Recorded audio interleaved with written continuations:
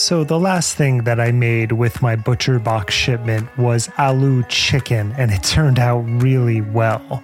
One of my favorite things is to get the shipment and then open up the New York Times cooking app and see what I want to create over the next few weeks. It helps my creative cooking chops, and both my wife and I really enjoy it. ButcherBox offers a variety of high-quality cuts at an amazing price, plus they have exclusive member deals, and they also have their own recipes, although I am preferential to the New York Times app, but that's just me. And you can sign up today at butcherbox.com/conspirituality and get their special deal.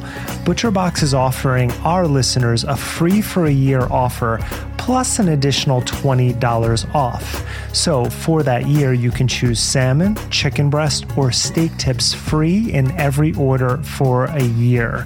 Sign up today at butcherbox.com/conspirituality and use code conspirituality to choose your free for a year offer, plus get $20 off your first order.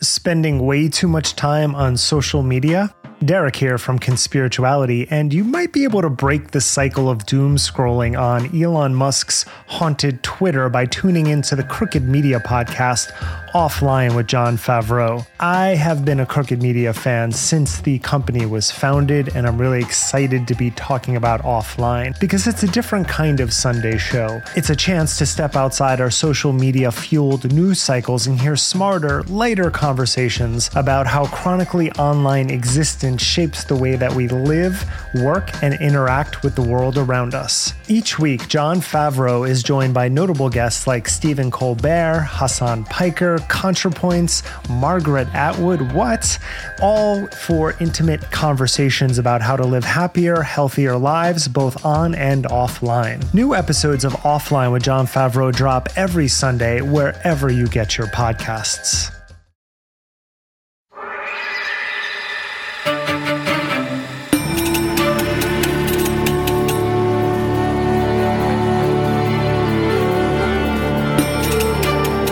Hey everyone, welcome to Conspirituality. I'm Derek Barris. I'm Matthew Remski.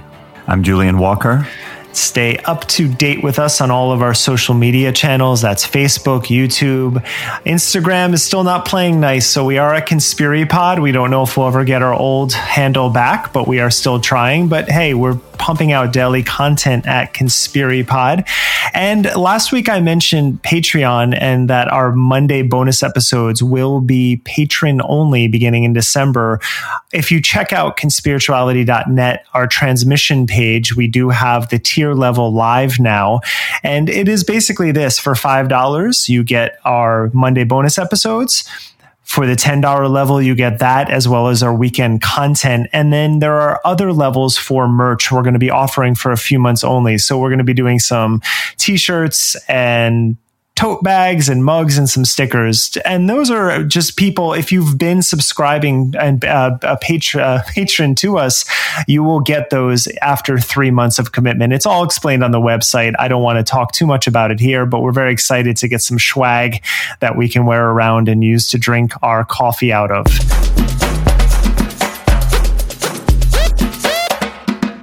Episode 26, Return of the Repressed, or The Drugs Paula White is Not On, with Brian Muraresku. Trump's personal pastor, Paula White, say that 3 times fast. Trump's personal pastor, Paula White, seizes the podium to speak in tongues and prophesies that angels from Africa will certify her master's electoral victory. Meanwhile, evangelical Kenneth Copeland laughs maniacally at the devilish proposition that Biden has won. They both yearn, it seems, to squeeze some drop of ecstasy from the husk of conservative politics. So, how much of the emotional terrorism rolling through these times might be a return of the repressed?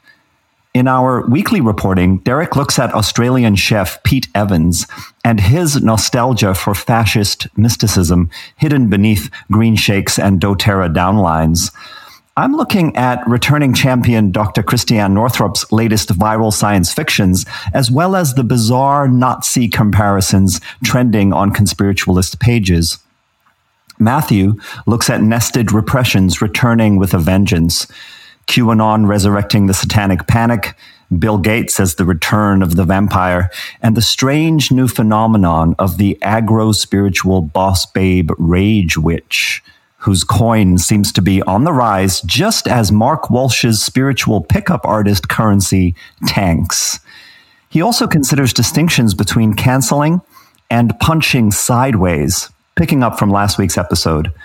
Then, in a rich interview with author Brian Muraresku, Derek explores the ancient psychedelia of Christianity, both forgotten and repressed, and hopes for its return, as it would probably make Paula White and Kenneth Copeland chill the fuck out.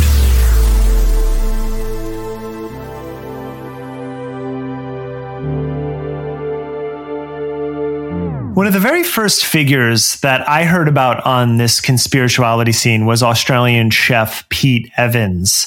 And that was back in March or April when lockdowns began. I didn't pay too much attention to him because he's in Australia and chefs aren't really my scene, at least not pro chefs like on TV and stuff. But interestingly, we have a pretty big listener base in Australia for this podcast. Outside of the US, that is the next country that most people listen to. And so a number of people have commented about him and sent us videos, and it's got a little out of hand. So I really felt like we had to finally address him because people listen to him. And I want to give a shout out to Kelly Sheenan, who fed me a lot of the links that I'm going to be referencing here. Really appreciate the diligence and the back work on that. But first, I want to play a clip of Pete Evans from a recent interview that kind of sets this all up.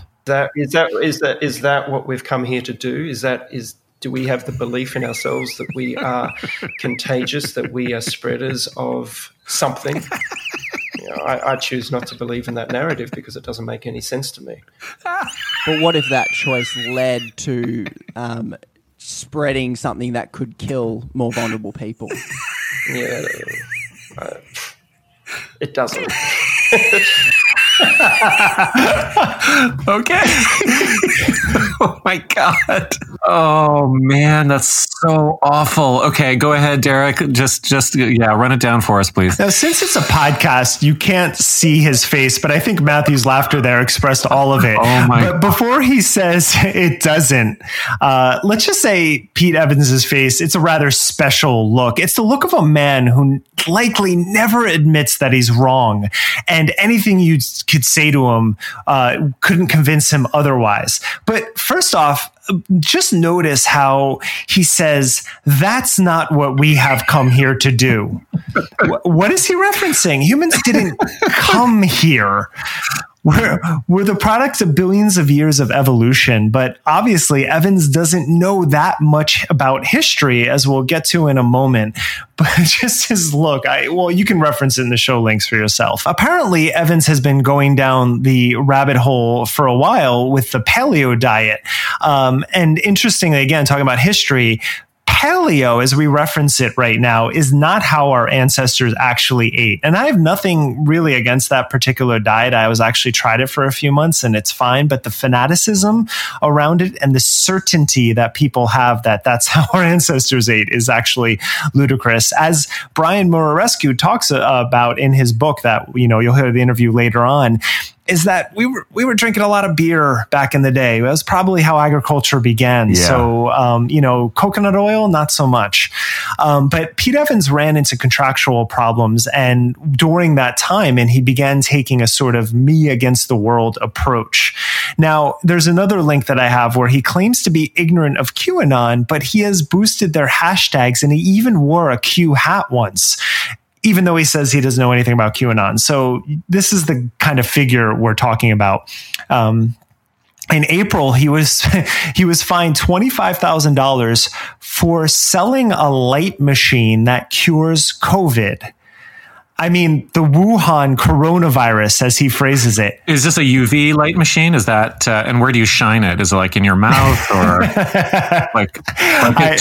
it along with the colonics or something? Like, what is it? You know what? You got to read the show notes, Matthew. That's why I put them there. Okay. But the complexities of the light machine are beyond my pay grade, so I can't really get into that. But interestingly, he sold a $25,000 light machine that cures COVID, and then he said that the disease doesn't exist. So again, this is. But is that after everybody used the light machine that it didn't exist, or that it doesn't exist while he's selling the machine? He might have used the machine to kind of like Superman or Batman, and Batman spotted it out into the world. Right. I mean, it's also a somewhat like it downgrades the level of diabolical, action to sell something like that if you don't think the thing you're claiming to cure actually exists, right? Right. It's sort of plausible deniability in some way. Yeah, totally. Yeah. Now, this might sound familiar to you guys. He's trying to set up his own commune right now. Awesome. And the residents will live in Earth ships.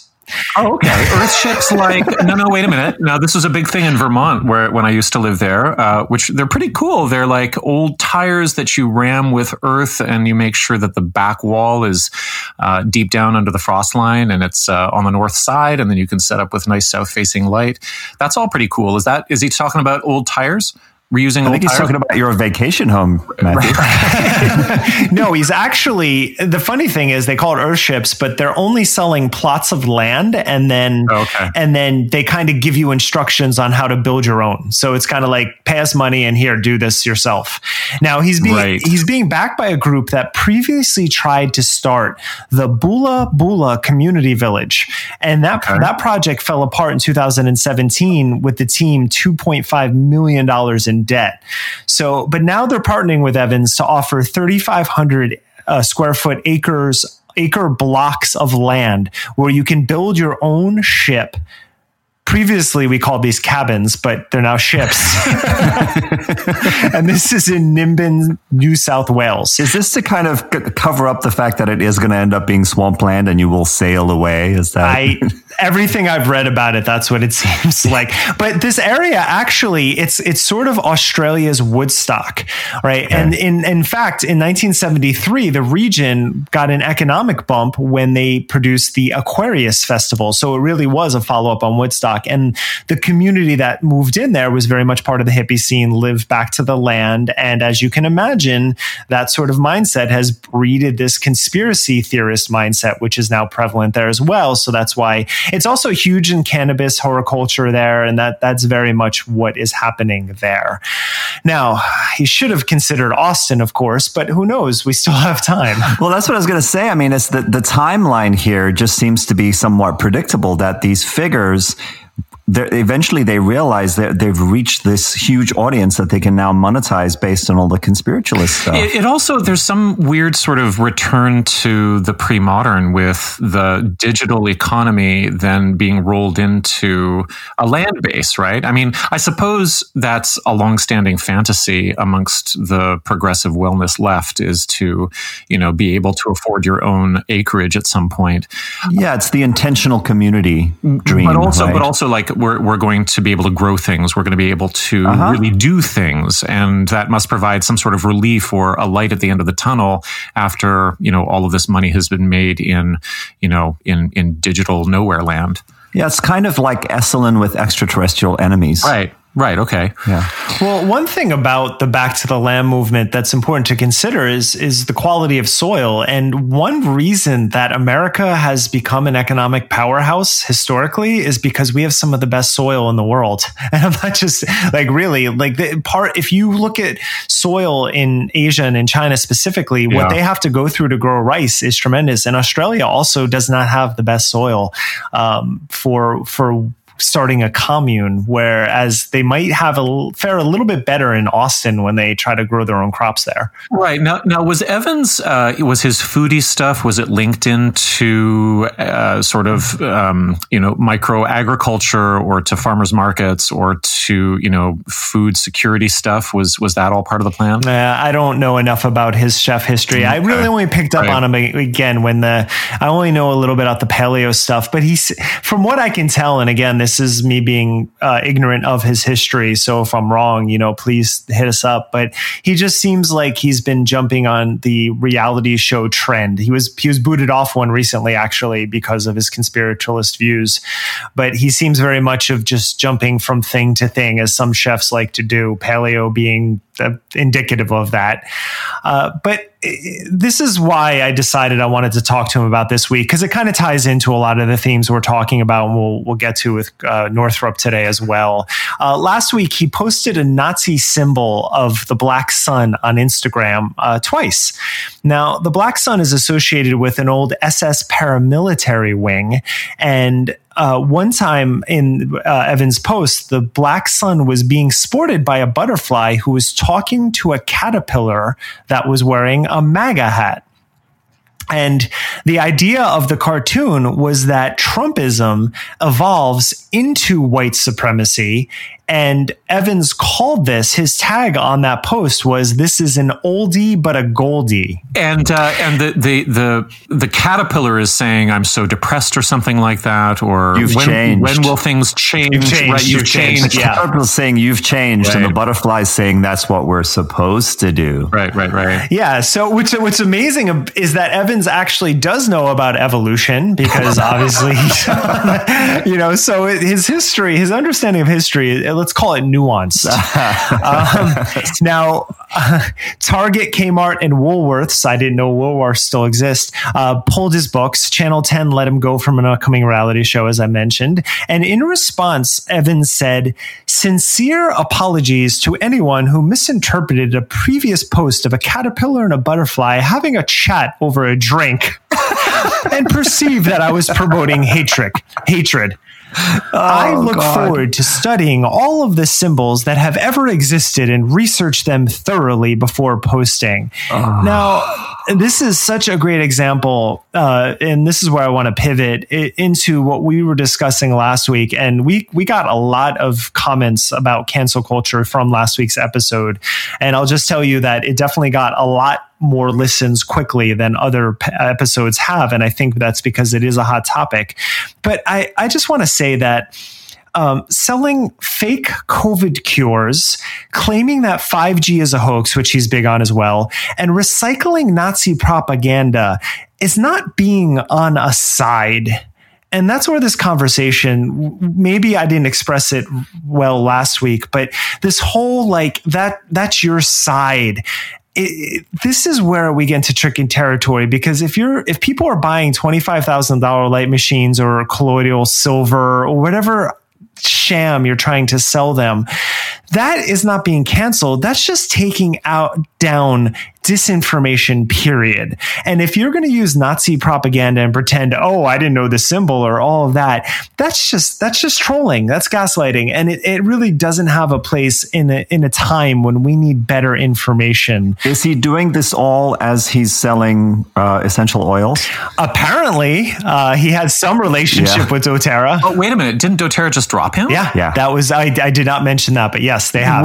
Right. So I think Ben Lee, friend of the podcast, sent us a tweet announcement that is actual friend of the podcast sent us the announcement from the Australian distributors Wing. Network of doTERRA, saying that they had canceled Pete Evans, which is kind of hilarious, because I don't think they want to look too closely at the rest of their upper echelon of sellers, but maybe they will. I don't know. To his credit, as Ben was really calling them out on doing so let's talk about this, guys. Is this canceling Evans, and were we canceling Mark Walsh in your piece about him, Matthew? Because this whole topic, it's been really heated, and I feel like there's some good distinctions we can maybe fumble our way towards here. Totally. But first off, I can say that we're totally fucking canceling Pete Evans. Absolutely. There's no question about it. And I would say Northrop is in that category as well. And we'll get to more of her shenanigans with your vax stuff later. So what's the difference between cancel culture in a way that we might have questions or concerns about versus the kind of criticism and even maybe condemnation that we may have towards figures like these? Well, let me just say that going forward, we're actually going to be featuring a new segment on the podcast called The Jab, because it really does seem that at this point, the discourse around conspirituality is going to gel in material terms around whether or not the influencers that we're talking about are able to push the needle towards vaccine hesitancy globally. And see what you did there. Right. Well, and I think that was nice. Right. I mean, this is the thing: is that why do we cancel Pete Evans? Why do we cancel Christiane Northrup? Because at this point, the ideologies are hateful and deadly. I mean, we don't know what the coverage is going to have to be for the COVID-19 vaccine at this point. But what is it? Do either of you guys know what the coverage has to be for the polio vaccine or for MMR or it changes 70%? It changes, right? It changes. Herd immunity is always 70 is sort of where they land as a general guideline, but it does change dependent upon the actual virus and the viral load. Right. So here's what I propose: is that we're not criticizing or condemning or asking for better critical thinking with regard to messianic influencers who are trying to make people suspicious of a vaccination that we don't yet know that much about. But of course, we'll have to go through testing processes and so on, because it's the only way that anybody can really see that COVID-19 and its global implications are going to start to wind down in any significant way. And let's just imagine that we could figure out how to measure the vax hesitancy impact of the propaganda put out by people like Northrop to 500,000 Facebook followers every day, or however many followers Pete Evans has. We're talking about rising body counts because of the possibility that we don't meet 70% coverage in a given place. We're not talking about people we don't like anymore or people we don't disagree with anymore. We're talking about people who will be killing other people or helping to kill other people through their ideologies. So yeah, totally canceled. And that's not punching down. It's not punching sideways. It's punching up when we're talking about somebody who has that kind of power. But yeah, like in response to last week's discussion of cancel culture, we might actually be canceling the phrase cancel culture, not because it isn't real, not because it doesn't happen, not because it doesn't ruin people's lives in many different social strata and for many different reasons, but because the term has a kind of low resolution or definability. And, the fact that it's been mainly instrumentalized against the left in culture war terms that are related to, but not exactly what we're talking about, that's a real problem. So I brought this topic to the show, so I'm going to take responsibility for the kind of mess that it's caused, by fruitful mess, I'd say, by saying that my main concern has always been community health in wellness and progressive spaces. And that's why I'm really interested in how, ecological movements can become home to cults, just the way that Buddhist movements can. So, on a personal level, I'm horrified at how easy it is for really vicious, trolling, horizontal violence to erupt in these spaces over minor disagreements in language, politics, tone. I've been targeted by this many times over the past 6 years, so I'll talk about that next week because, we're running an AMA and now I'm stuck because somebody asked about it. And I also know that I've contributed to this landscape in my own way, so I'll own up to that too next week. But when I heard Clementine and Jay of Fucking Cancel do their thing, I was immensely relieved that folks were brave enough to begin this conversation. But, having said that, I also didn't anticipate what I would call some trust and translation issues. And the main feedback that reflected this, and I want to shout out especially to Jamie and Melody Walker for the time you took on Facebook to communicate with us about it, was that Clementine and Jay are somewhat vulnerable to preaching to their choir. And for an American progressive audience that doesn't know what like Montreal-based eco-socialism looks like, yeah, it comes with a Marxist point of view that's unabashed, that refuses to overlook class as an organizing issue. But at the same time, it works really hard on behalf of marginalized identities, right? And it does so through the lens of decolonialization and anti-poverty and, working class solidarity. So when I ask them, how do we make sure that a discussion about cancel culture doesn't give ammunition to the right? Maybe you heard their response. They didn't really even pay that much attention. They didn't really blink because they know who they're talking to. Progressives or leftists like them who are destroying each other online instead of building in real life solidarity.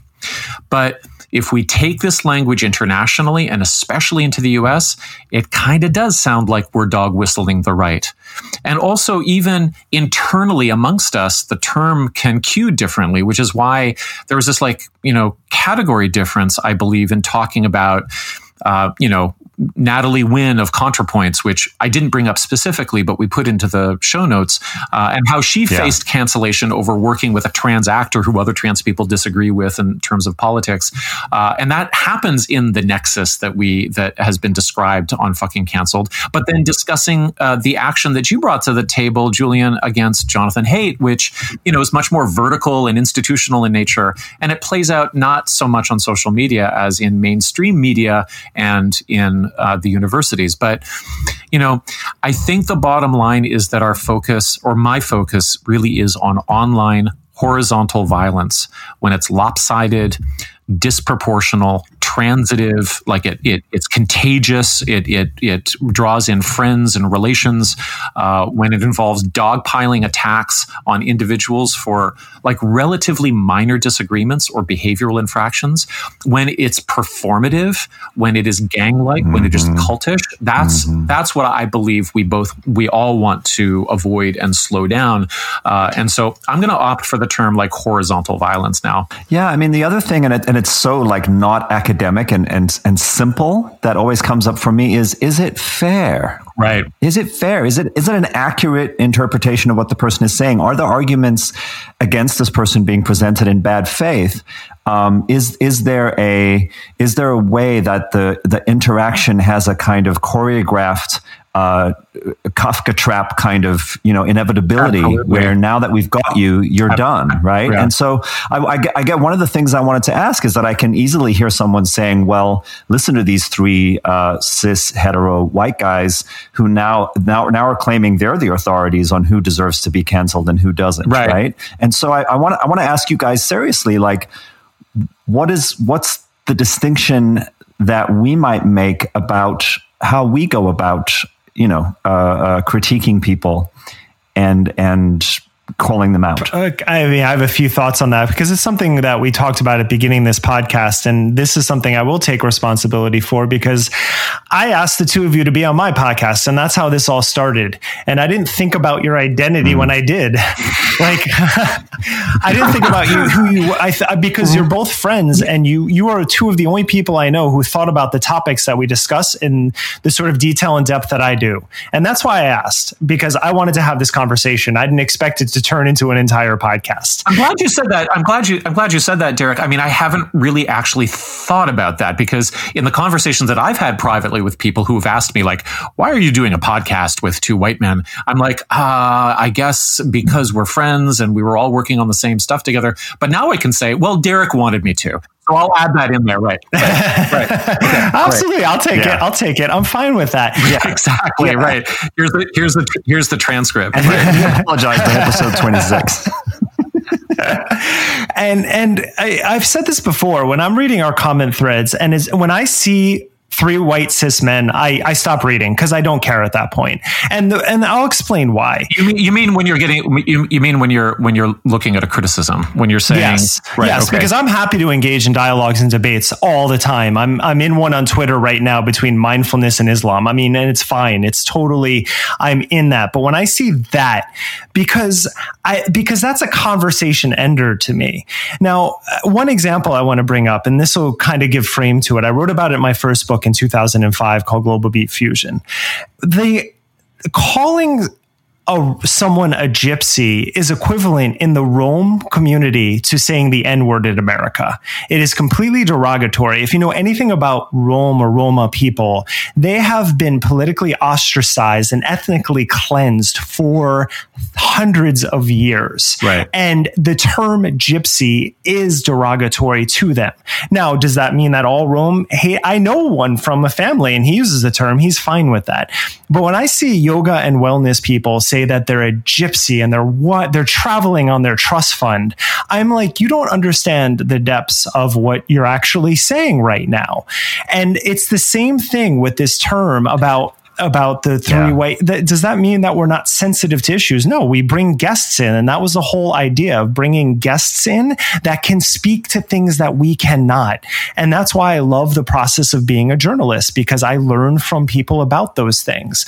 But that particular, when you are completely just shutting someone off, that you don't want to see them. First of all, as I've said, if someone doesn't want to listen to us, don't, and start your own. Like that's the thing about this media. It's all there for everyone to get their points across. And I think that's really important.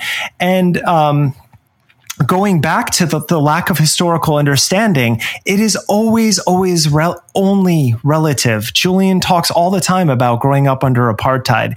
I can go on about the situations in Poland, Hungary, and Russia in which my grandparents fled those countries, right? To talk about discrimination and oppression. I understand where I am right now in terms of my culture, and I spend a lot of time thinking about diversity in every facet. I spent a decade in world music trying to help people to learn about global cultures through music.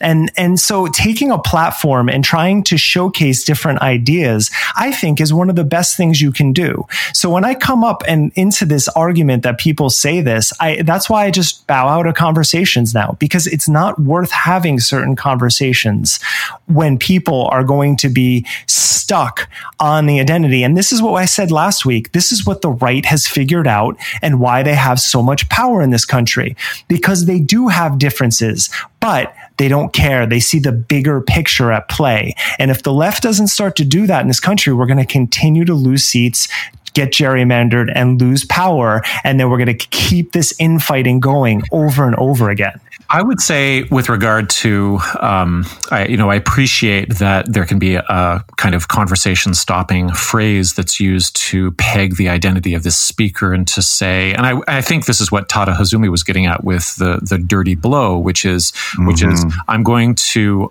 invoke something that you can't actually argue back against, except through kind of a muzzle or wearing a mask or something like that.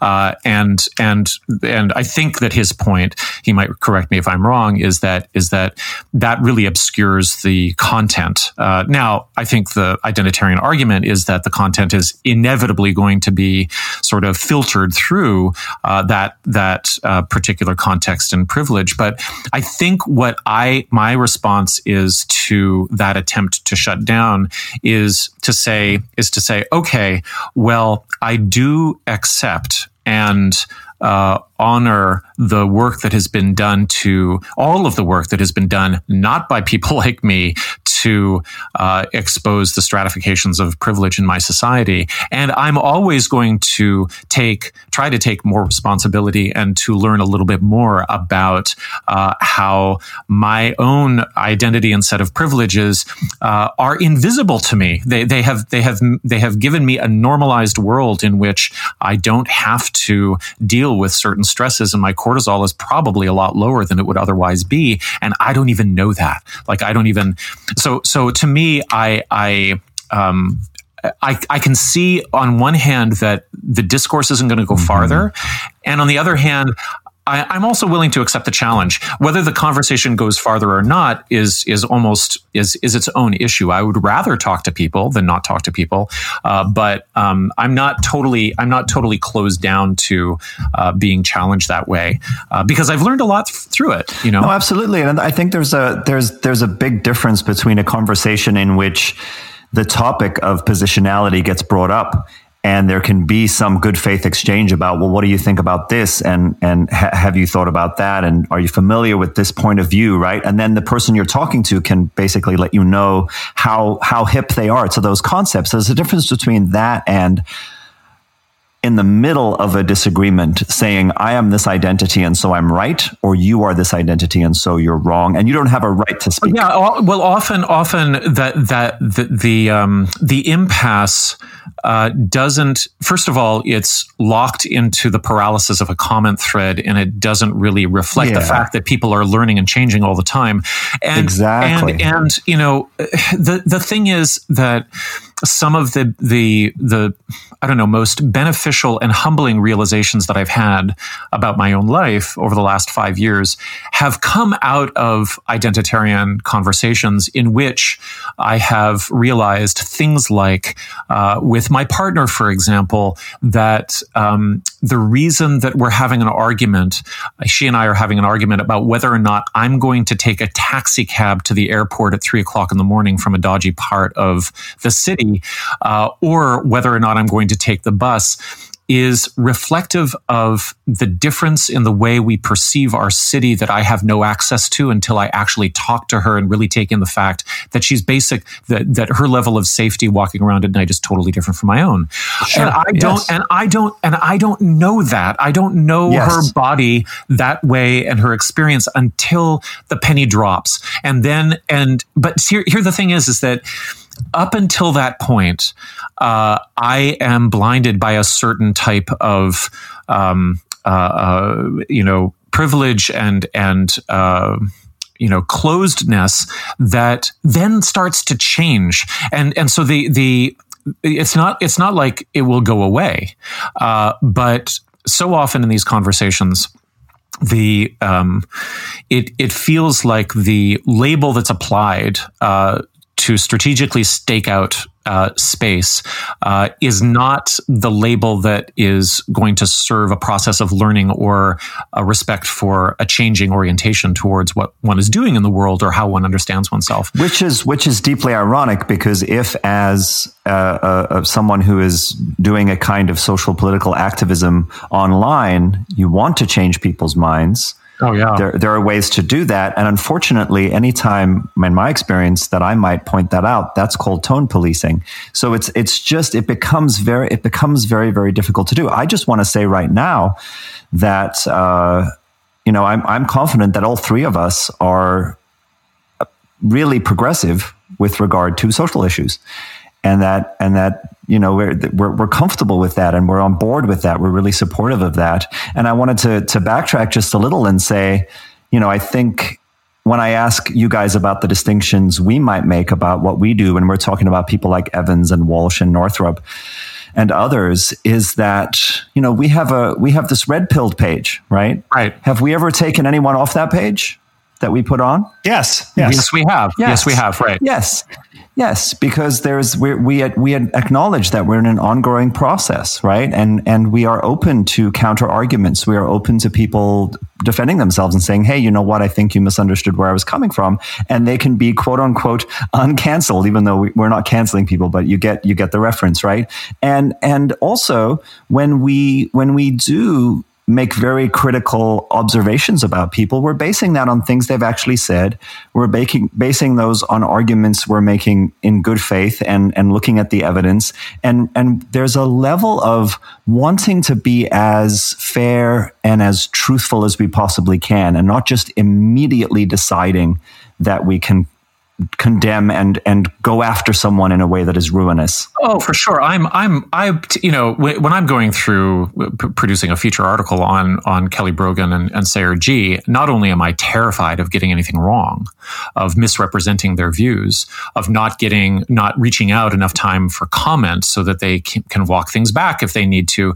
But like, I've also got, lawyers at Medium who are looking over my shoulder and who are saying, okay, let's make sure that all your ducks are in a row here. Yeah, there's just there are really clear guardrails for landing clean blows, right? For landing clean blows. Yeah, exactly. The jab.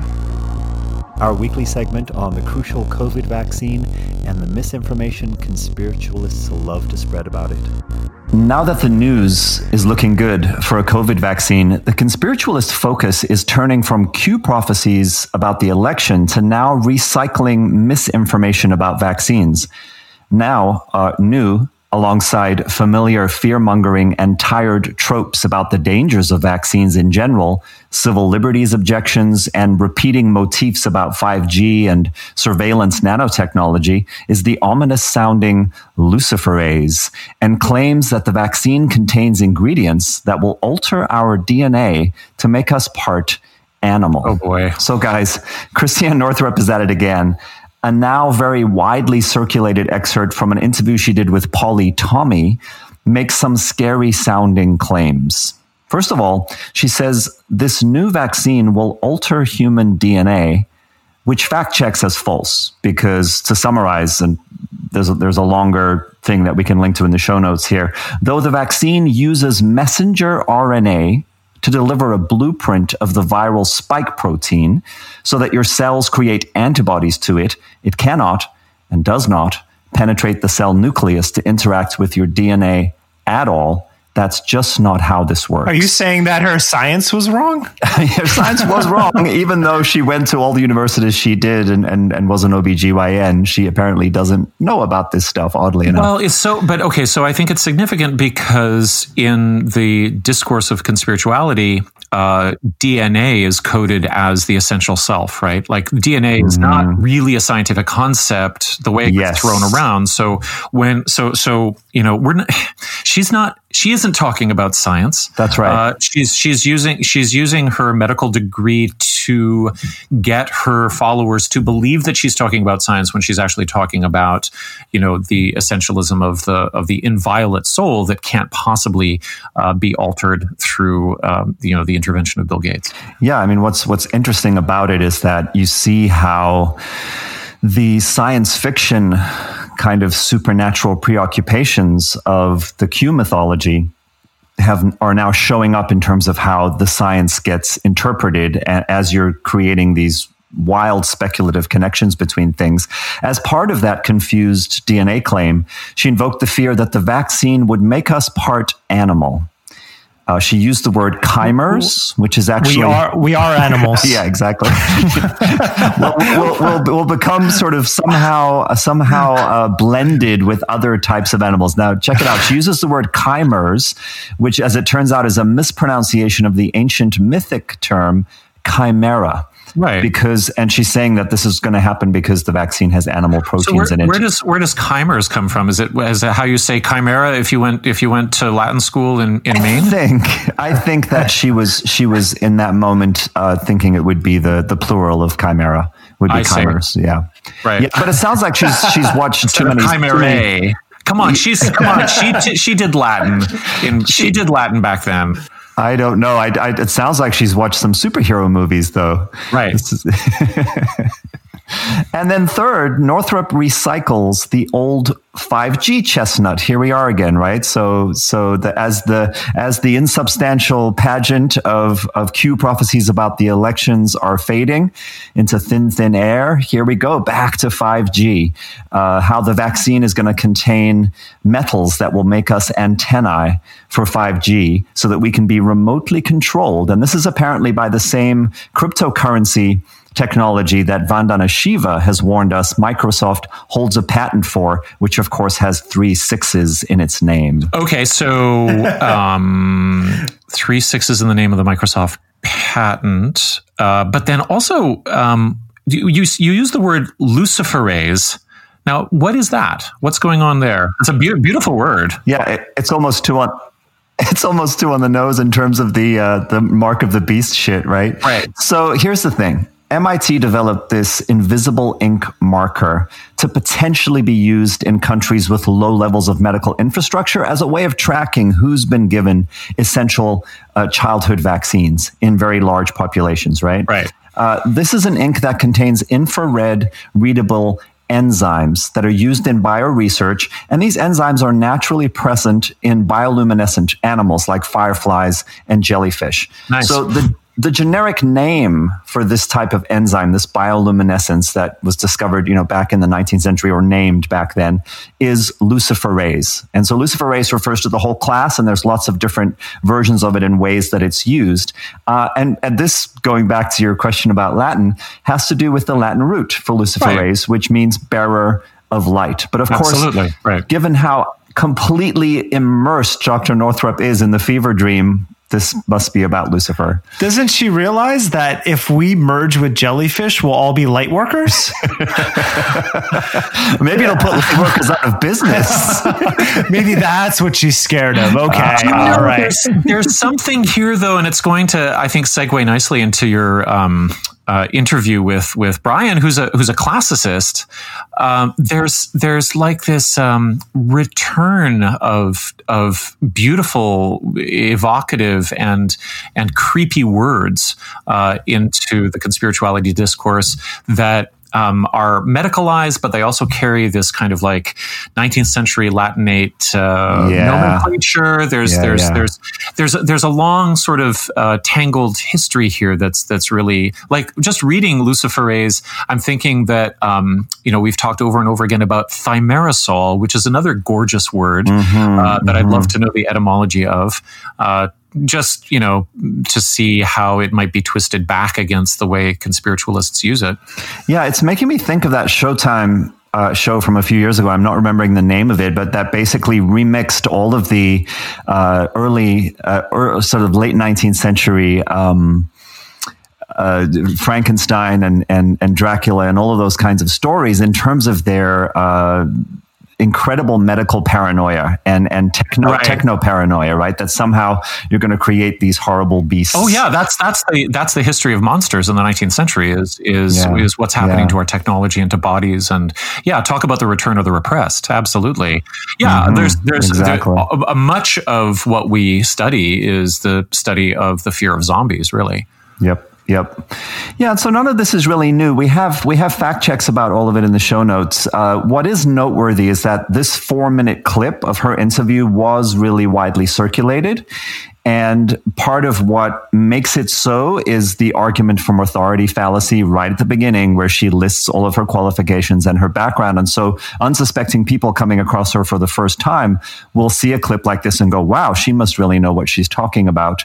And then, here comes all the fantasy. It is incredible. It's kind of like, I wonder if that's a tick, like we mentioned last week with Mickey Willis always mentioning that he's not making money from projects. It's like listing your credibility over and over again. Is it a questioning of your credibility? You're just trying to always say that I'm an authority, and so listen to me now. There's a double edge with Northrup and with Brogan as well, because the credentials are there, but they have to kind of speak about them from both sides of their mouth. Because on one hand, they'll rattle them off, and on the other hand, they'll say, and now I realize that most of my training was bullshit, or that I was indoctrinated by Western medicine, or that, because I learned about germ theory, I was completely brainwashed, and now it's all terrain theory and what have you. So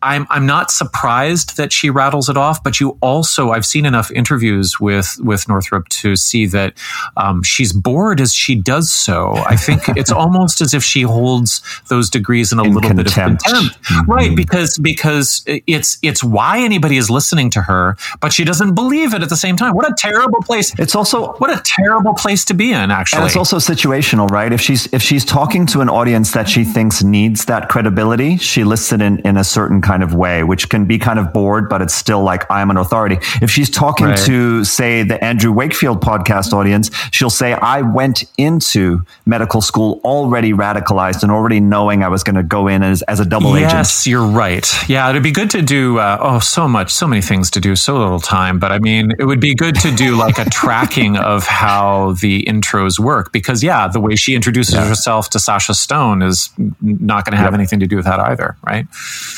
Yeah, exactly. Well, and here's the other thing from this week. Nazis. Yeah. So Northrop made, and I said she's the returning champion. She is for so many reasons. How do we love thee?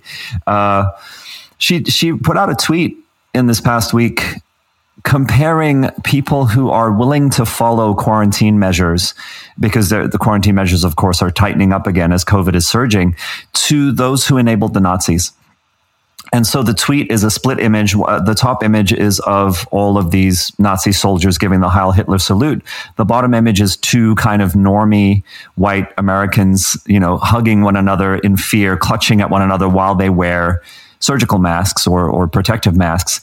And the caption says, how could they all have just complied? Which is supposed to be these two modern day sort of quarantine people talking about the Nazis. We would never do that, would we? Oh my God. It's so equally, so incredibly insulting and so incredibly stupid at the same time. It's like, I can't decide. My brain is split between, am I totally insulted, or is this the most absurd thing ever? And I also, when people use that, I really wonder, do they realize that Jewish people still exist and that they likely have family members who were involved? Like the lack of foresight and historical understanding and empathy on when using that symbolism is really, I don't know, like Matthew said, it's cognitively disorienting.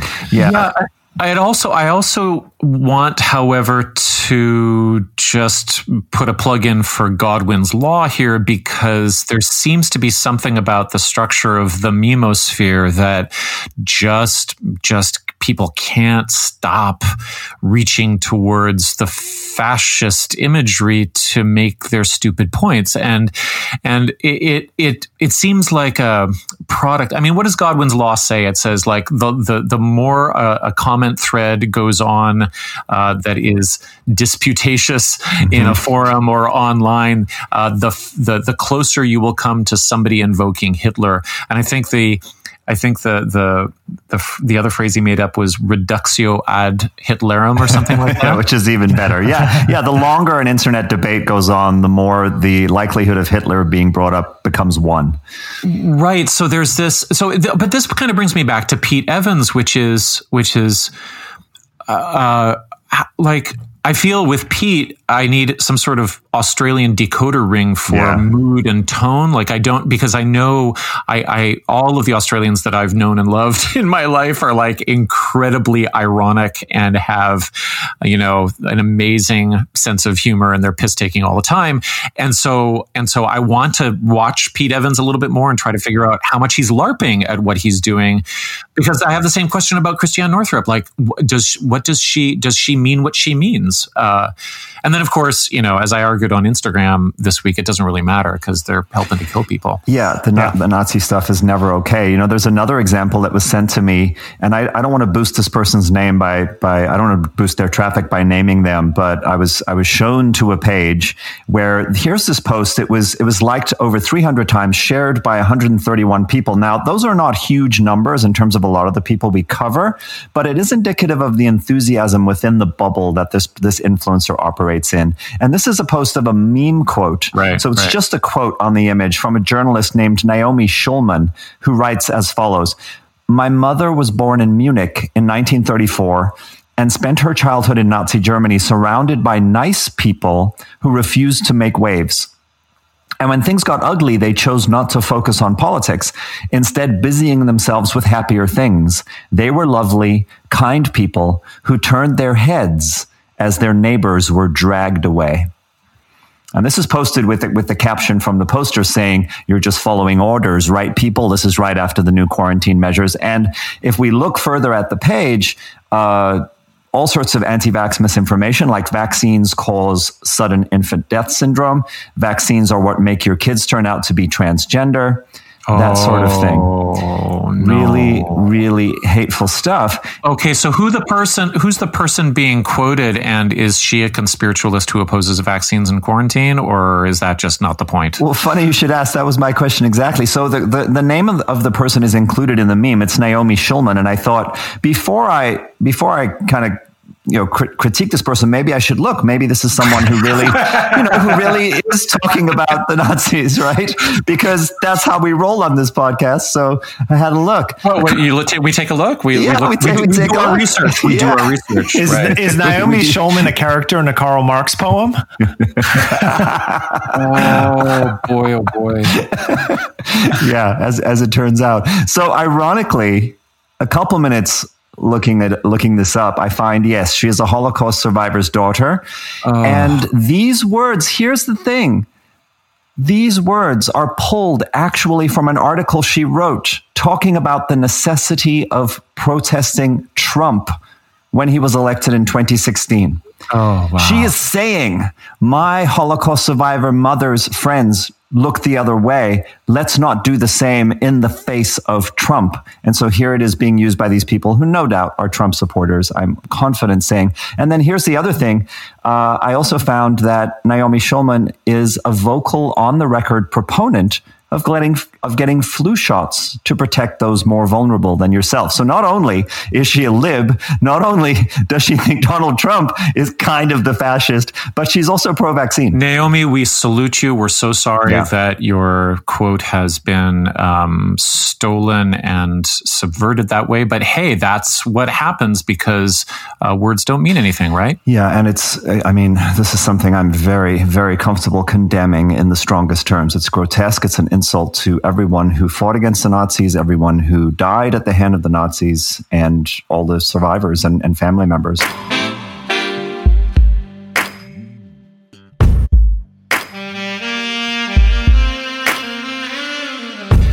So, Derek, in listening to your interview with Brian about ancient Christian psychedelia, the most obvious thing that was running through my mind as an ex-Catholic is that the church in general seems to exist to actually bury the ecstasy of the pharmacon. And I wanted to just give a personal memory here that I remember being a very devout Catholic boy. I went to an all-boys Catholic school, choir school, St. Michael's Choir School here in Toronto. Shout out. Actually, I guess not really, mixed memories there. But I remember spending a lot of time in the cathedral and in the chapel, and I remember the strange pain of the gory yet beautiful and sexualized Catholic iconography. It was very glossy, but it was also bloody. And I remember kneeling there or standing there, smelling the candle wax and having these fantasies of wanting to smash everything in sight. Not because it was disturbing me, not because, I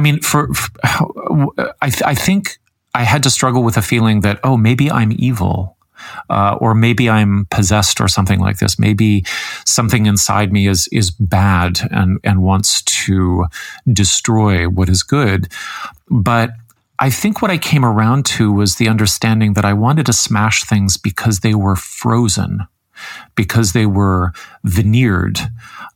They were shut down and paralyzed in place. And there was something so unlifelike about this thing that was supposed to represent the most mysterious and impassioned part of one's life. And around that same time, I'm remembering being 8 years old or so, my grandfather died, my mother's father died.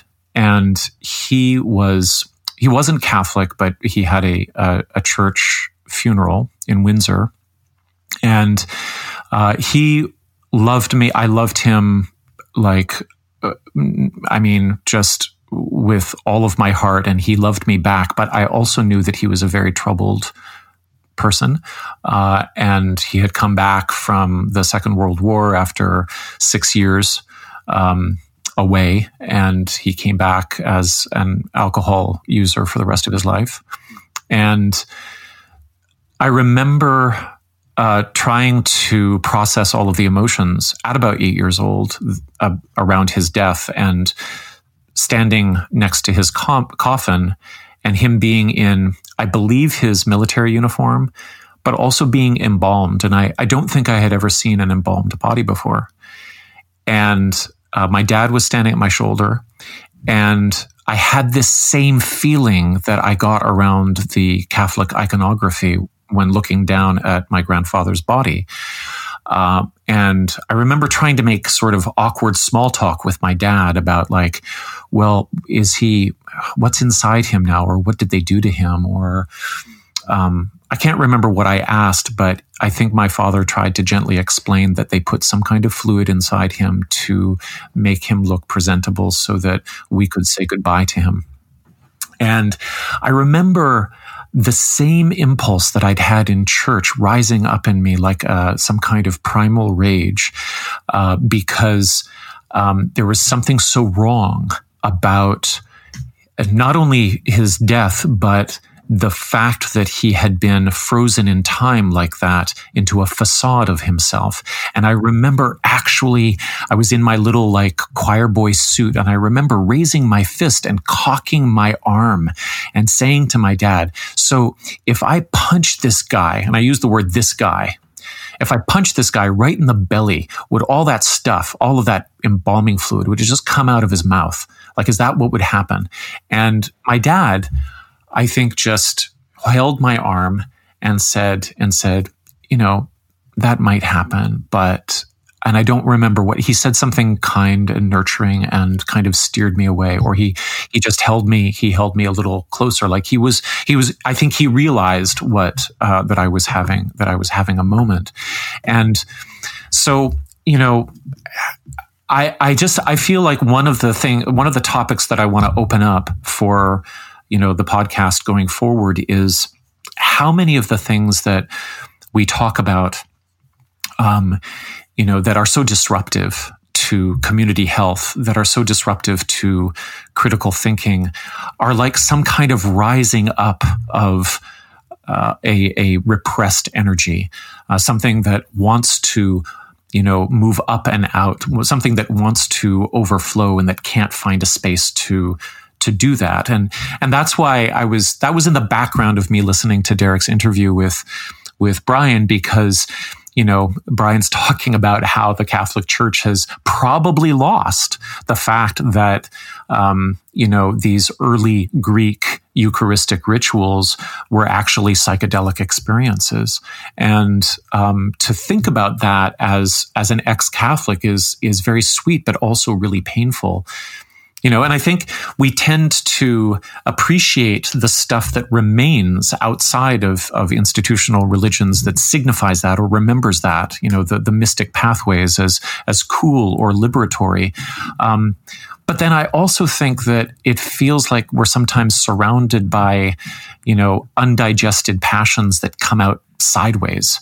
And that there's this old Freudian idea that primal energies and experiences and yearnings that are neither fully recalled nor fulfilled in one's life can erupt into passions. I mean, he would call them symptoms, and he's kind of dreary, but that they would overflow and burst forth. And that's actually what I felt after I got over the humor of watching Trump's pastor, Paula White, rapping about divine forces and angels coming from Africa to win the election for Trump. And we've got this mashup that somebody threw together where she's rapping over Eminem. So we can take a listen to that. Strike and strike and strike and strike and strike and strike and strike and strike and strike. Oh yeah. The cat.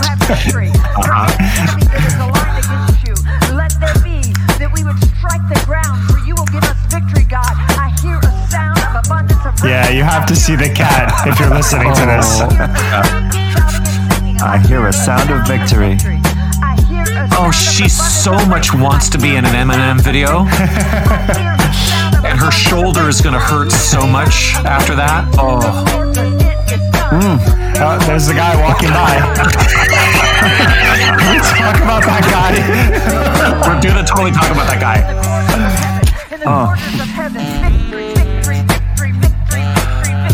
That cat's got rhythm. There he is again. Yeah. The cat has more than rhythm. He's got attitude. Oh, there it is. The glossolalia. There goes the guy walking by again. Oh man, that's so awesome. Oh, that's fantastic. You know the saxophone, I just had this visual of Giuliani playing it. I don't know why. That line underneath. Yeah. So anyway, something is up with that. I know this is common in Pentecostal circles. And we should point out that when she did that, it wasn't on rhythm and it wasn't with a beat. It was actually much more frenetic. Did they alter it? Did they alter did they regulate the beat? The timing? Yes. Okay. Yes. All right. Well, I heard the raw and it sounded pretty much like that as well. I mean, she wasn't that far off. No, but it is a slight mashup in terms of the timing of it. You can watch where the video skips. The cat kind of takes your attention, but it's there. Yeah. But nonetheless, it still is an attempt at rhythmic trance induction, right? That's the whole vibe. Yes, totally. Yeah, but I mean, what I got from this was like, okay, so it feels like there are these realms of unbelievability that we navigate. Like, first of all, okay, how many millions of people voted for Trump? And then so you got to be at some level there. And then above that, there are the people who believe that, there's some sort of spiritual process going on that's going to enable Trump to overcome his enemies. Trust the plan. Right. There's another level there. But imagine being the amazing human contortions you would have to do to be the pastor who is actually invoking angels from Africa to, come to strike to strike the election officials or the domino machines or whatever. What were they called? Dominion, not Domino's is pizza, but so yeah, like amazing what people can do. People are incredibly amazing, but she's trying so hard. And this is what stood out to me is that it's not going to happen, right? The angels aren't going to come from Africa. What are the angels doing in Africa anyway? Were they converting African people or are they black angels? Well, they're also in South America. You don't hear that part on this remix, but they're also coming from South. So it's the whole world sending their angel fleets. I think that's what she's really getting at. But I'm trying to understand, are there angels that are like army divisions that are that like the U.S. military are assigned to various places and then exactly. We recall them and then they can hover, they can hover above the election officials. I'm not going to touch it. There's so much. This could be a very long episode if we. But so here's this is totally speculative, but I feel that the amount that she has to work, and I think we'll hear this in Kenneth Copeland as well. It's like indicative of some kind of compensatory thing where, And I get this from the dude walking back and forth behind her as well. It's that he's totally unimpressed by the fact that she's speaking in tongues. Like he's carrying some sort of file folder or something. I don't know. Maybe he's like doing some tech work but he doesn't even notice that she's in her own trance world. And I think wouldn't it be true that in actual entrancement that there would be nobody in the space that would be untouched? Well, yeah, sure, but he probably saw this in rehearsal, right? Okay, right. If he's one of the tech guys or administrative guys, or that it just happens so often that it's but it made it feel like she was in her own world, right? And that she was working really hard at it. And I just have this guess that it's really it's kind of like compensatory sadism, because it's all about spite and contempt, right? Oh, yeah. And it's acted out by people who actually know that they have no real connection to the holism that they love, or to the God that it's all performance. It's all performance. But it's like there's a tragedy and a like an anxiety at the heart of it too. The overwork is extraordinary. And I just want to point out that glossolalia, the speaking in tongues, it's a very old technique. And interestingly, it really is, from my perspective, about the hypnosis of it, because rhythmically, I always think of an example as flamenco, because before the guitars, way before the castanets, flamenco was just body slaps and singing, and the it's a guttural. It's called gitano, the guttural singing. And folk music always comes from worldwide. This is a phenomenon. It comes from poor communities, and it's a form of expression, and there's a form of hypnosis and trance, because a lot of times the parties, going back to the Roma culture, they'll play overnight, and it's a form of storytelling. My problem with what they're doing with this performative, as Julian said, aspect of it, is that they're not communicating anything. It's all about just the syllables, and it makes it seem like they're saying something. If you look at flamenco again, the storytelling that actually makes sense. There's no sense making in any of this language that she's using. It literally is baby language. Whenever you're and it also doesn't seem to me like she's in an actual ecstatic mystical trance, where she might be in a kind of brain state where her language centers were interacting with whatever other, trippy thing was going on for her. No, not at all. Right. I mean, I don't get that. You don't get that from Kenneth Copeland as well, who seems very, very rehearsed in his glossolalia, but also super rehearsed in his strange maniacal laughter, which we'll cue up for you now. The media said what? The media said Joe Biden's president. Oh boy. Oh man. He's going to give him focusing on one black guy. He's going to give himself a stroke. Oh boy. Oh. This is like Granddad at Thanksgiving when you made a joke. Who's Granddad? Well, the granddad who has no sense of humor and is just abusive. Now it's grotesque. It's so grotesque. It reminds me of Lost Highway. I'm a David Lynch fan. It's very David Lynch. You're right. Right. The guy, the actor who plays Beretta, who was on trial for killing his wife a few years ago. What's his name? I can't remember his name, but he's in Lost Highway, and he plays this terrifying demonic character. You got to put the synth music behind it. We have to remix Copeland. Yeah. He's the guy who comes up to Bill Pullman and he says, "Call me." And he hands him a cell phone. He says, "Where are you?" He says, "I'm in your house right now. Call me. You'll see." It's the most creepy thing I've ever seen in a movie. And that's what this guy reminds me of. Yeah. So the laughter, again, there's this like incredibly, he's not into it. He's planned to do this. There's this forced quality to it. And I don't know. What do they say about, going back to Freud again, what do we say about humor when it's forced? I mean, when it's not forced, it's revealing something about, the psychic repressions or things that we would rather bury. Yeah. But like, if you force laughter out of a kind of spite like that. Well, he pointed out in the longer version of this, but to prep it, some research from Johns Hopkins, which you can pronounce, that was pretty funny. But he does point out that it does have a sort of cathartic effect. And what you just said is really important, intent. Because I remember back when I was doing my yoga training, probably 2003, there's a musician named Laraji, and he does a laughter meditation workshop.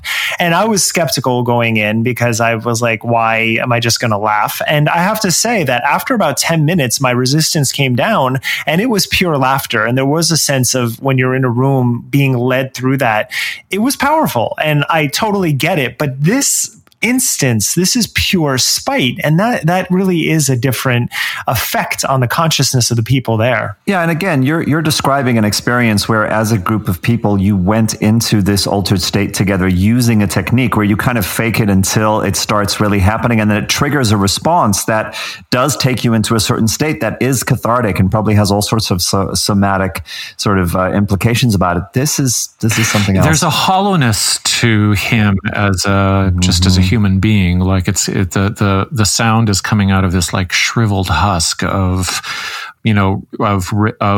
rage and fading social power. And I mean, this is the guy, to speak of demonology, who won't fly outside of his private jet because demons fly in commercial, right? Well, with both of them too, I think to your point, there's the forcedness really, to me, expresses how defiant they are in the face of reality.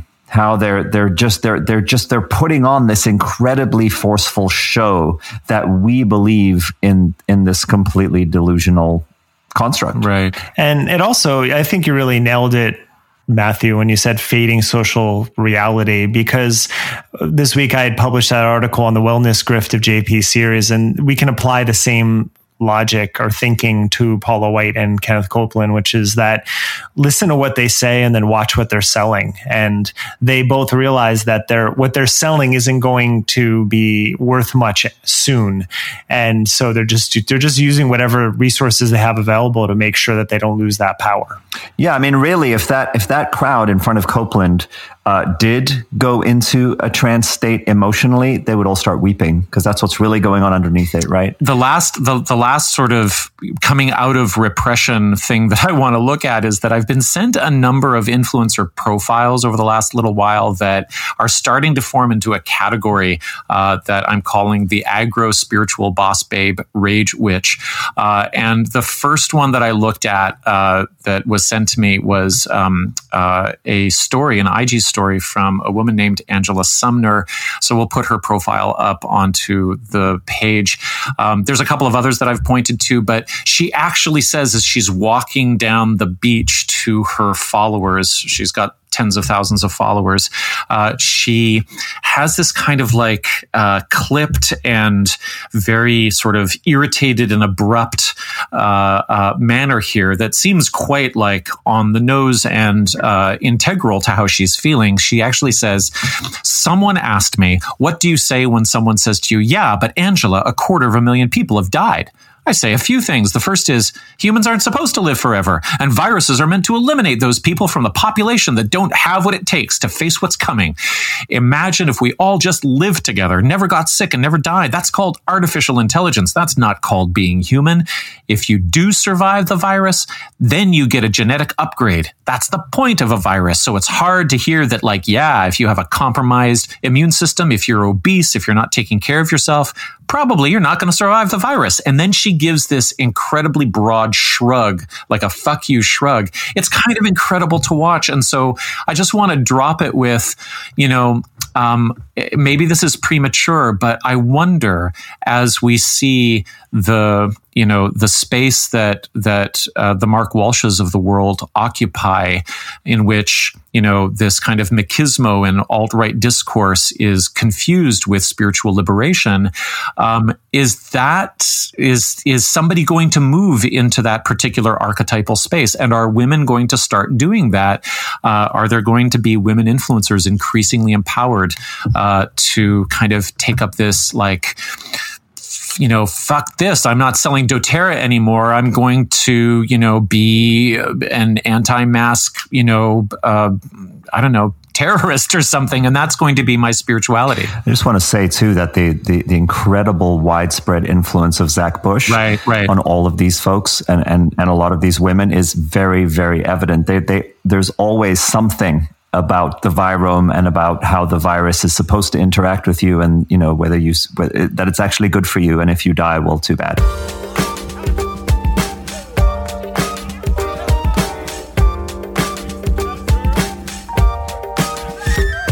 Brian Muraresku is the author of The Immortality Key, The Secret History of the Religion with No Name.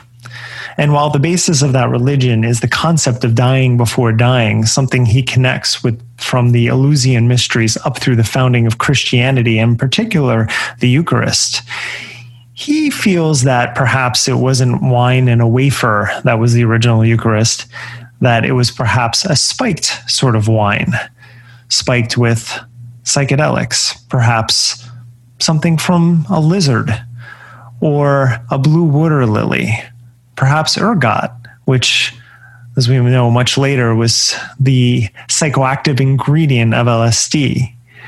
Now, I wanted to talk to Brian for a number of reasons, as someone who is fascinated with psychedelics and religion, and that's really been my own path for well over a quarter century of my life. When the book was published, I just had to find out what all this was about. And it's a fantastic book, as you'll hear during our interview. And interestingly, he's never done a psychedelic before.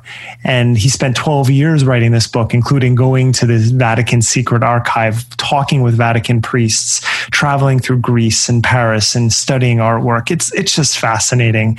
And in the beginning, you'll hear us laugh a little bit as we talk, because I had found his book from a Daily Beast article, but very shortly after, he was on the Joe Rogan podcast, and that was his first bit of press, the first time he talked about the book. So you can imagine going from being your first book ever to being in front of an audience of 10 million people. Graham Hancock, who is a regular Rogan guest, wrote the foreword to the book. I can't recommend the book enough, and I really hope you enjoy this interview. We talk a lot about conspiracy theories, and something that listeners often point out is that, first of all, some conspiracy theories are often rooted in truth, and then how do you differentiate between what's purely a conspiracy theory, something like QAnon, which we discuss often here, and something that actually just might take a little bit more scholarship and understanding and connecting the dots, as in, say, the psychedelic origins of Christianity. Listen, judge for yourself, but I also really recommend reading the book, because even though we got to chat for an hour and he's a lovely person to talk to, and you'll learn a lot of insights during this talk, the book is one of the deepest dives into this topic that I can imagine. Enjoy. It was a trial by fire in Austin, Texas, man. So I'm used to this now. Oh, is that your first one? Yes. So that's a story in itself. I mean, you spend 12 years writing this book, and your first press is the Rogan podcast. That was the publisher's idea, not mine, by the way. Well, that's great that they landed that. I mean, that's such a great, and I mean, it's very topical for him, obviously, as well. But how was the experience? Almost exactly as I expected. He can dip into, an uber nerddom on this. I mean, I think he and I share like the identical library. At least one section of our library is identical. So I thought he was fantastic, man. That's awesome. That's good to hear. And you did. I mean, it was fantastic. I went to Las Vegas I live in Los Angeles. I went to Vegas to visit my father. So that's a 4-hour ride. So I got to listen to it. And my wife, sometimes with my podcast choices, is always, And I said, look, I need to listen. I want to interview Brian. I need to listen. She's like, okay, I get it. And when you came on, she's, because of coronavirus, she's going back to school now because she lost her career in events. So she's decided to get her master's in linguistics. Oh my goodness. So because she speaks numerous languages and she's always loved them. And so as soon as you said your pedigree and where you come from, she's like, I want to listen to all of this. All right. So that was great. And especially, actually I have so many different places I want to start, but since we're on that topic, coming from that, and what do you think the importance of linguistics are, and especially in a culture now in America where most of our communications are on tweet and grammar is no longer so much of a consideration? Why is the study of language important? I think the study of classics in particular is vital in every sense of the Latin word. I think it's a matter of life and death. And, in the book, I talk about the death of the classics. I quote these two Stanford-educated professors, Hansen and Heath, who released this somewhat incendiary book, Who Killed Homer?, about the death of classical education. Even for me, when I picked it up by accident in the 90s, to me, it still seemed like a throwback a generation ago. It seemed like something that came out of the 1950s and tweed jackets and Dead Poets Society, and a part of the academy I didn't really belong to or belong in. But as I started studying, I started realizing that it's the only way to really pierce through some of these big questions.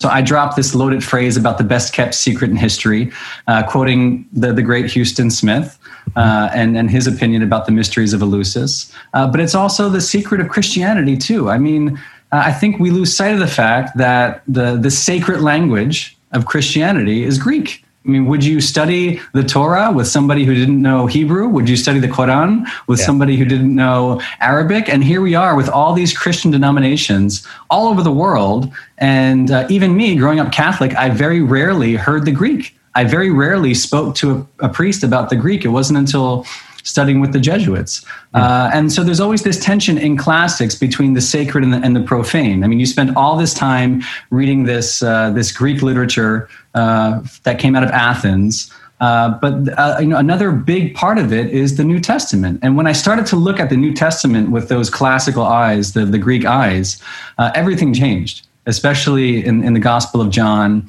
and some of the texts that came after. It's just, I think that's where the crux of the matter is. Well, I am not a fan of Las Vegas in general, but they do have a fantastic bookstore.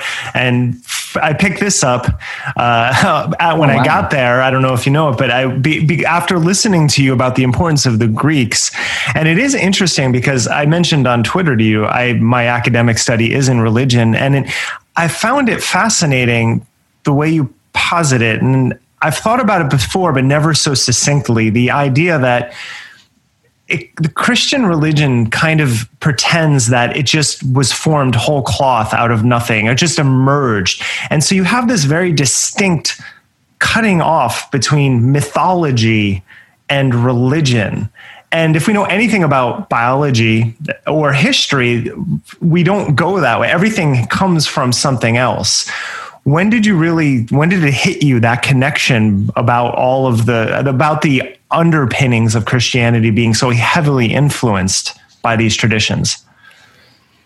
That's a good question. At some point along the way, I think it was even early. As a teenager, again, I'm there reading Homer. That's kind of one of the first things you're reading when you're reading Greek. And then I'm at this Jesuit prep school, and I'm also reading the New Testament for the first time in Greek. And it's kind of like, it's almost so obvious that people forget about it. But I have Homer in one hand and the Gospel of John in the other. And I realized, well, this is the same language. There must be something to this. And it's pretty clear that the gospel writers were aware of what was happening in this Hellenistic world. So the political prominence of the Greeks had fallen, obviously, by the 1st, 2nd centuries AD, but Hellenism itself, the Greek influence itself was still there. So when you're reading Paul's letters, for example, the 21 of the 27 books of the New Testament, he's writing to Greek speakers. In Greek places, so the roots of Christianity obviously are in Galilee and Jerusalem, but the seeds start to sprout in communities like Corinth and Ephesus and Rome and all over Italy. This is how Christianity becomes Christianity, and it's doing that in a Greek world. So even if you just approach the Gospels from that sense, the obvious question is, why were they writing in this language to people who knew about things like the mysteries and who, for generations, right, had been hearing stories from their parents and grandparents about all these gods and goddesses? It's really hard to make a left turn into Christianity and divorce everything that came before, and which is not what happened, obviously. I think that to read the Gospels just in a very plain sense with that in mind begins to open up a world of possibilities. Now, you could have just as easily, in my opinion, called the book the Catholic Church started the war on drugs. But it's interesting because I also posted on social yesterday that I was going to be talking to you with the book cover, and some people chimed in. And one comment that I've received from a few people is that, oh, I thought it was just a book on wine. And with the title that you chose, which is a great title, though, there is no hint that it's about psychedelics or psychoactive substances. Was that a conscious choice to leave that out of the title? I think it was. Depend whether you ask me or the publisher. I think so. And also to leave Jesus out of the title, by the way, which I went back and forth. One of my alternative titles, which made it into one of my favorite chapters, is The Drug of Immortality. I still think that works, by the way. The Pharmakon Athanasias, that's the phrase that Ignatius of Antioch used to describe the Eucharist in the early 2nd century AD, which is awfully interesting, the word pharmakon. But I think that I like the ambiguity because at the end, it's actually a very important point. At the end of the day, the key I'm referring to is not psychedelics. And I've seen some misinterpretations out there. What I mean by the immortality key is what I have in the very beginning of the book, which is the concept of dying before dying, and this near-death mystical experience. Now, certainly psychedelics seem to be an awfully fast-acting, reliable way to enter into that state, right? That state between life and death. But it's not the only one. And I want to be very, very clear about that. It's one tool in the spiritual toolkit. But what I mean by the key is, again, in Greek, and this is something that's preserved at the St. Paul's Monastery, for example, which is an pethanis, prin pethanis, denta pethanis, otan pethanis. If you die before you die, you won't die when you die. That's the actual key. That is the key. It's not psychedelics. It's not drugs. It's this concept of navigating the liminal space between what you and I are doing right now and dreaming and death. And in that state, the mystics tell us, the sages tell us, is the potential to grasp a very different view of reality. Now, you took 12 years to write the book. Most of the action of the book, though, happens in the last couple of years. So did you have a clear picture of what you were getting into in the beginning, or did it just evolve? And were those first 8 or so years mostly spent doing research? It was research. It was raising 2 daughters. It was moving from New York to DC. I say the first 8, that's about right. The first 8 to 10 years was nights and weekends just playing with this mystery. I mean, I had a real job as a practicing attorney, and when I came across that study from Hopkins about this early psilocybin experiments and these volunteers describing it in mystical terms, 2/3 saying it was among the most meaningful of their life, that's when the circumstantial evidence kind of, pulled me into this mystery.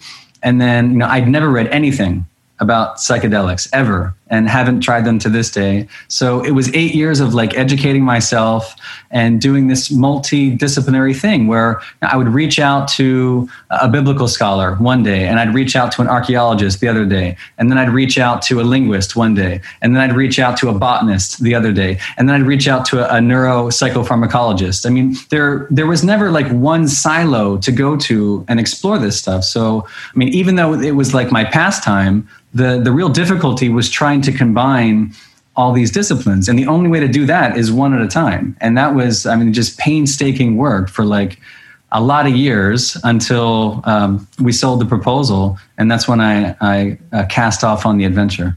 Okay. All right. Well, but they do seem to merge around cannabis in some sense, because you represented Mike James, I believe. Right. For, an athlete for using cannabis. The fact that, and I've thought about this a lot about athletes and recovery, the fact that they have readily available opioids, which we know the problems with, and yet they can get kicked out of the league for cannabis use. Was your work so far up until that point influential in your decision to start working in that space? Yeah, I have a good answer for that, for someone who doesn't do drugs, by the way. So my very quick answer for why I got involved in cannabis advocacy was because I saw it as instrumental in psychedelic advocacy, and just kind of reassessing our relationship with drugs and realizing that the war on drugs is a very new phenomenon. If you look back over the history of Western civilization, I mean, there's always lore and there's always, a certain caution around these pharmaca, both in the Greek and Roman worlds. But they weren't really illegal the same way that they are today. There was always suspicion about how they were used and for what purposes. Nobody wants to poison anybody or throw a hex on somebody, but they didn't have the same relationship that we have today. And it's all just because of when you and I happened to be born by shit luck that we're in this war on drugs. And at some point, I realized that it's not just the substance itself, but it's who's using the substance. Ethan Nadelman at the Drug Policy Alliance, I think I saw a TED Talk of his that really struck me. But the main reason I got involved in advocacy for cannabis is social justice. I mean, the idea that a person of color is 4 times more likely to be arrested for simple cannabis possession and then enter the criminal justice system is ridiculous. Yeah. And in athletics, the idea that a guy like Mike James, NFL players, are 4 times more likely than the general population to develop an opioid addiction is something that shouldn't be. We need to think of alternative ways to treat some of these conditions. And we absolutely need drugs out of the criminal justice system. And just last week, was described by NBC as a tipping point. I mean, a real watershed, not just what happened with cannabis, but in Oregon, decriminalizing all drugs and about to set up a regulated system for therapeutic psilocybin. It'll be the first jurisdiction on the planet with a really robust regulated system for psilocybin. And it's just, it's a sign of things to come. This is going to change a lot over the next 5-10 years. Yeah, and that we're entering now a space that I've been doing work in for a long time. I published a month ago a book on psychedelics and ritual and therapy, and talking about how ritual and therapy aren't that dissimilar, and specifically around rethinking psychiatry around benzodiazepines and SSRIs and the ways that we treat people in mental health. But I was introduced to psychedelics in college at the same time I was introduced to religion. So I grew up very loosely Catholic, unlike you. In 6th grade, when I said I didn't want to go to CCD anymore, my parents were like, yeah, that's fine. So there was no problem with that from that. So I had no religious upbringing in that sense. And so being introduced to psilocybin and LSD and the Buddhist and Hindu texts at the same time, it just made sense. And so I come at it from a very different perspective, one that is anecdotal and communal, admittedly, and your research is fantastic. Let me just add, and the way you wrote the book too. I mean, it's a well-written book. It's got the mystery and suspense, but the research, and so everything about that. How much resistance did you face with the general treatise that psychedelics were involved in the Eucharist? I'm sure it's coming. I haven't gotten too much backlash just yet. And I think every conversation I have, I'm a little bit more careful of what I was trying to say. I think it's definitely clear from the book that I'm not talking about the Last Supper. And when I'm investigating the original Eucharist, there's no data to go on from King David's upper chamber there. There's just, I mean, we're looking for the Holy Grail, right? It hasn't been found for a reason. So what I'm looking for are proxies for what may have happened on that evening, which is nothing less than a turning point in Western civilization. Bart Ehrman calls it one of the greatest turning points for what happened thereafter, how this illegal cult manages to convert the Roman Empire in only 300 years. Like, why is that? I mean, Rodney Stark writes about this. Elaine Pagels writes about this. All my heroes write about this. And I think we're all looking at pieces of the puzzle. Psychedelics are just one, perhaps, very tiny piece of what was happening in those 300 years and that great cultural transformation. Again, amongst Greek people, mainly Greek people, who probably spoke some Greek, probably some Latin, but why would they have converted so quickly? Why was the faith kept alive? I'm really interested in how the earliest Greek speakers would have interpreted the Gospel of John, for example, and how an alternative Eucharist may have made its way into some of these early Greek-speaking communities, and not just made its way, but really just had been retained from what came before. I mean, a place like Corinth, for example, my goodness, like today, an hour west of Eleusis, essentially the spiritual capital of the ancient Greek world, the most famous mystery site. There's Corinth an hour to its left today. What are the odds that some of those Corinthians themselves weren't initiated at Eleusis, or didn't have parents and grandparents who were initiated at Eleusis, or went to Delphi, just north of them, to consult the oracle, or went, west to the mountains to worship Dionysus with some of this spiked wine? I think that when we get a little more granular about what was really happening in the 1st, 2nd, 3rd centuries AD, this hypothesis, I think, gains value that way. And I try not to be dispositive with my language. We're looking for the archaeochemical data to show this once and for all. But, the book is only proof of concept for what's out there. And the fact that this archaeobotany, archaeochemistry really hasn't received the funding and attention that it deserves. But once it gets that, and I'm working on that, and we can talk about that, once it gets that attention, what's going to happen over the next 10 years? What chalice are we going to find next? What vessel? What proto-mass is going to be unearthed? I mean, I think that we're living at a time when the roots of this faith are really going to emerge for the first time. And again, I do appreciate your commitment to scholarship, right? And the evidence. And I do think that's really important. In modern ayahuasca circles, for example, there is this sentiment that the plants taught humans how to mix them, to take the dimethyltryptamine and mix it with the MAO inhibitor and all of that. And from my perspective, we didn't have Whole Foods a few thousand years ago. Humans likely, they tried everything. Lizards, for example, which you write about. Everything. And I feel like that our ancestors would have kept the things that do what psychedelics do. And possibly, because there's also long been speculation that psychedelics underpin religious ritual in general because of what it does to your body and your relationship to the environment as well. And so I do think that anecdote does play some role in this, and I think it's important to point out. But more specifically to your work, there's just so many questions. Let's go. Yeah, because again, these are things that have been in my head for a long time. Why do you think that, from what I've studied, and you've studied Sanskrit, people are more open to the idea that soma is made of some sort of psychedelic and the Eastern religions, whereas anytime I've seen this conversation come up over the last 20 years around Christianity and the Western circles, there's much more resistance.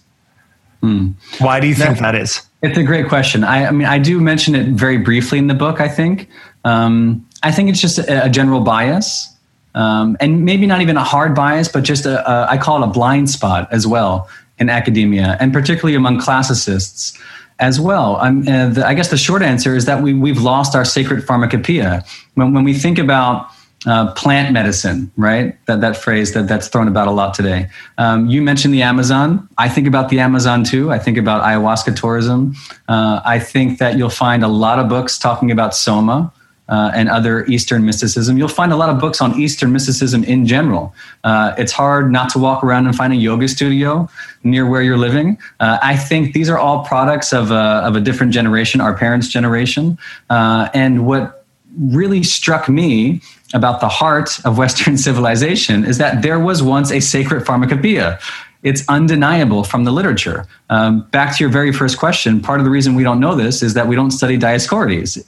The second you pick up Dioscorides, the father of drugs, father of pharmacology, who wrote his Materia Medica in the 1st century AD, the exact same time the Gospels are being written, you're seeing wine spiked with all kinds of really colorful ingredients, plants and herbs and toxins, and it's part of a tradition that you can easily trace back in the literature all the way back to Homer. And from Homer to the fall of the Roman Empire, over 1,000 years, what you're seeing is wine described as a pharmakon, right back to that pharmakon athanasius, the drug of immortality. It's no mistake that the Eucharist is described as the drug of immortality by the early church fathers, because there was this sense of really sophisticated botanical understanding that goes all the way back to Homer and this person Circe, this mythical witch Circe, mixing up the pharmaca lugra for Odysseus and his mates. And obviously it goes back a lot further than that. And so part of the reason I wrote the book was just to show people that within Western civilization, at its roots, in fact, is this very sacred pharmacopoeia. Not that it was or was not the sacrament at Eleusis or the original Eucharist, whatever that means, but that this tradition was certainly there. And, it begs the question how prevalent it was. How widespread was it really? But one thing you made me laugh in the book, we talked about language earlier and how important it is. And if you think of something like the Mahabharata and the Shloka, like the language was so specific for a reason and every syllable has meaning. And yet you point out that Greeks never invented a word for alcohol. Yeah. I should have mentioned that, by the way. Yeah, I'm giving these silly. I'm going to give shorter answers from now on. How about this one? Yeah, there's no word for alcohol in Greek. I'm sorry, I'm running on. If you just think of the word alcohol, the alcohol it's obviously from the Arabic, and it comes from all these chemical experiments that were happening in the 8th, 9th, 10th centuries when this distillation enters Europe. But before that, the Greeks and the Romans didn't invent a word for alcohol. Again, the Greek word for it, amongst other things, I mean, the common word is oinos, obviously, where we get vine. But the common, appellation was pharmakon, pharmacy. I mean, that's how they referred to as wine, because there was no difference between cuisine and pharmacology. You took your medicine with your wine. So that's what it was. I also want to ask you about the second idea in the book that I think is important. I mean, hugely important, especially in our time. But you did mention something that you bring up at the end of the book, which is you almost had a chalice or a vessel analyzed. You almost had the Vatican release it, and then that didn't quite work out by the time the book was published. But you just said that you're still working on it. So has there been any advancement on that since you submitted the final copy of the book?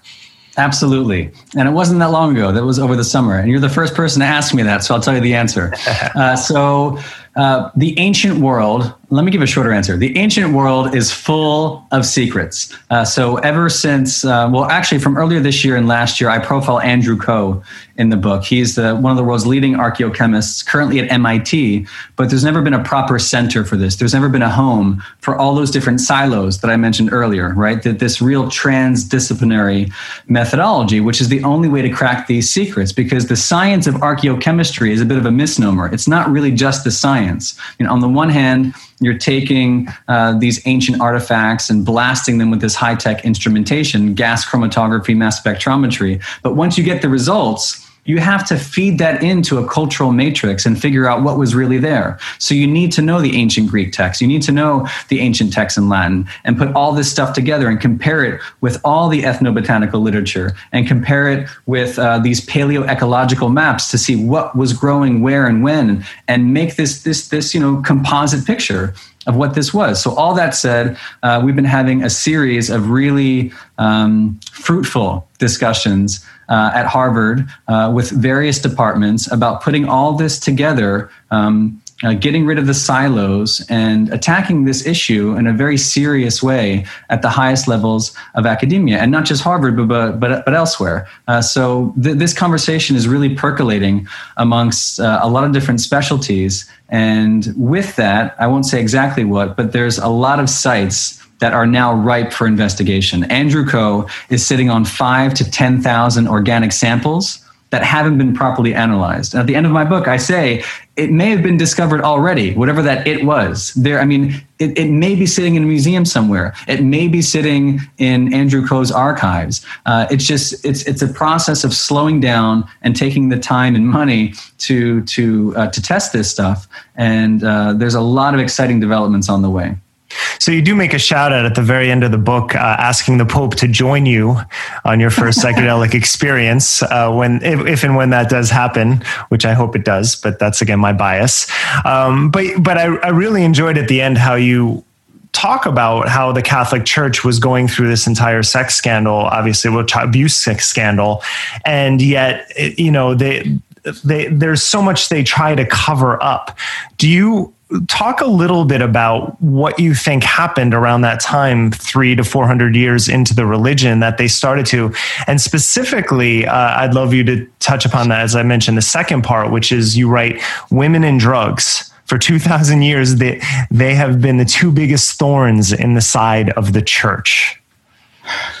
Right. I'll do deference to Pope Francis. I want to be respectful about this. And yesterday was a very hard day for the Catholic Church, for fellow Catholics out there who've read the report on Cardinal McCarrick, who I actually had the opportunity to meet at some point in Washington, D.C. The church is going through hard times. And another reason I wrote this book is not to attack the church, but to talk about the church and Catholicism in a way that tells a fuller story. And all this is ancient history about the women and drugs, largely is ancient history.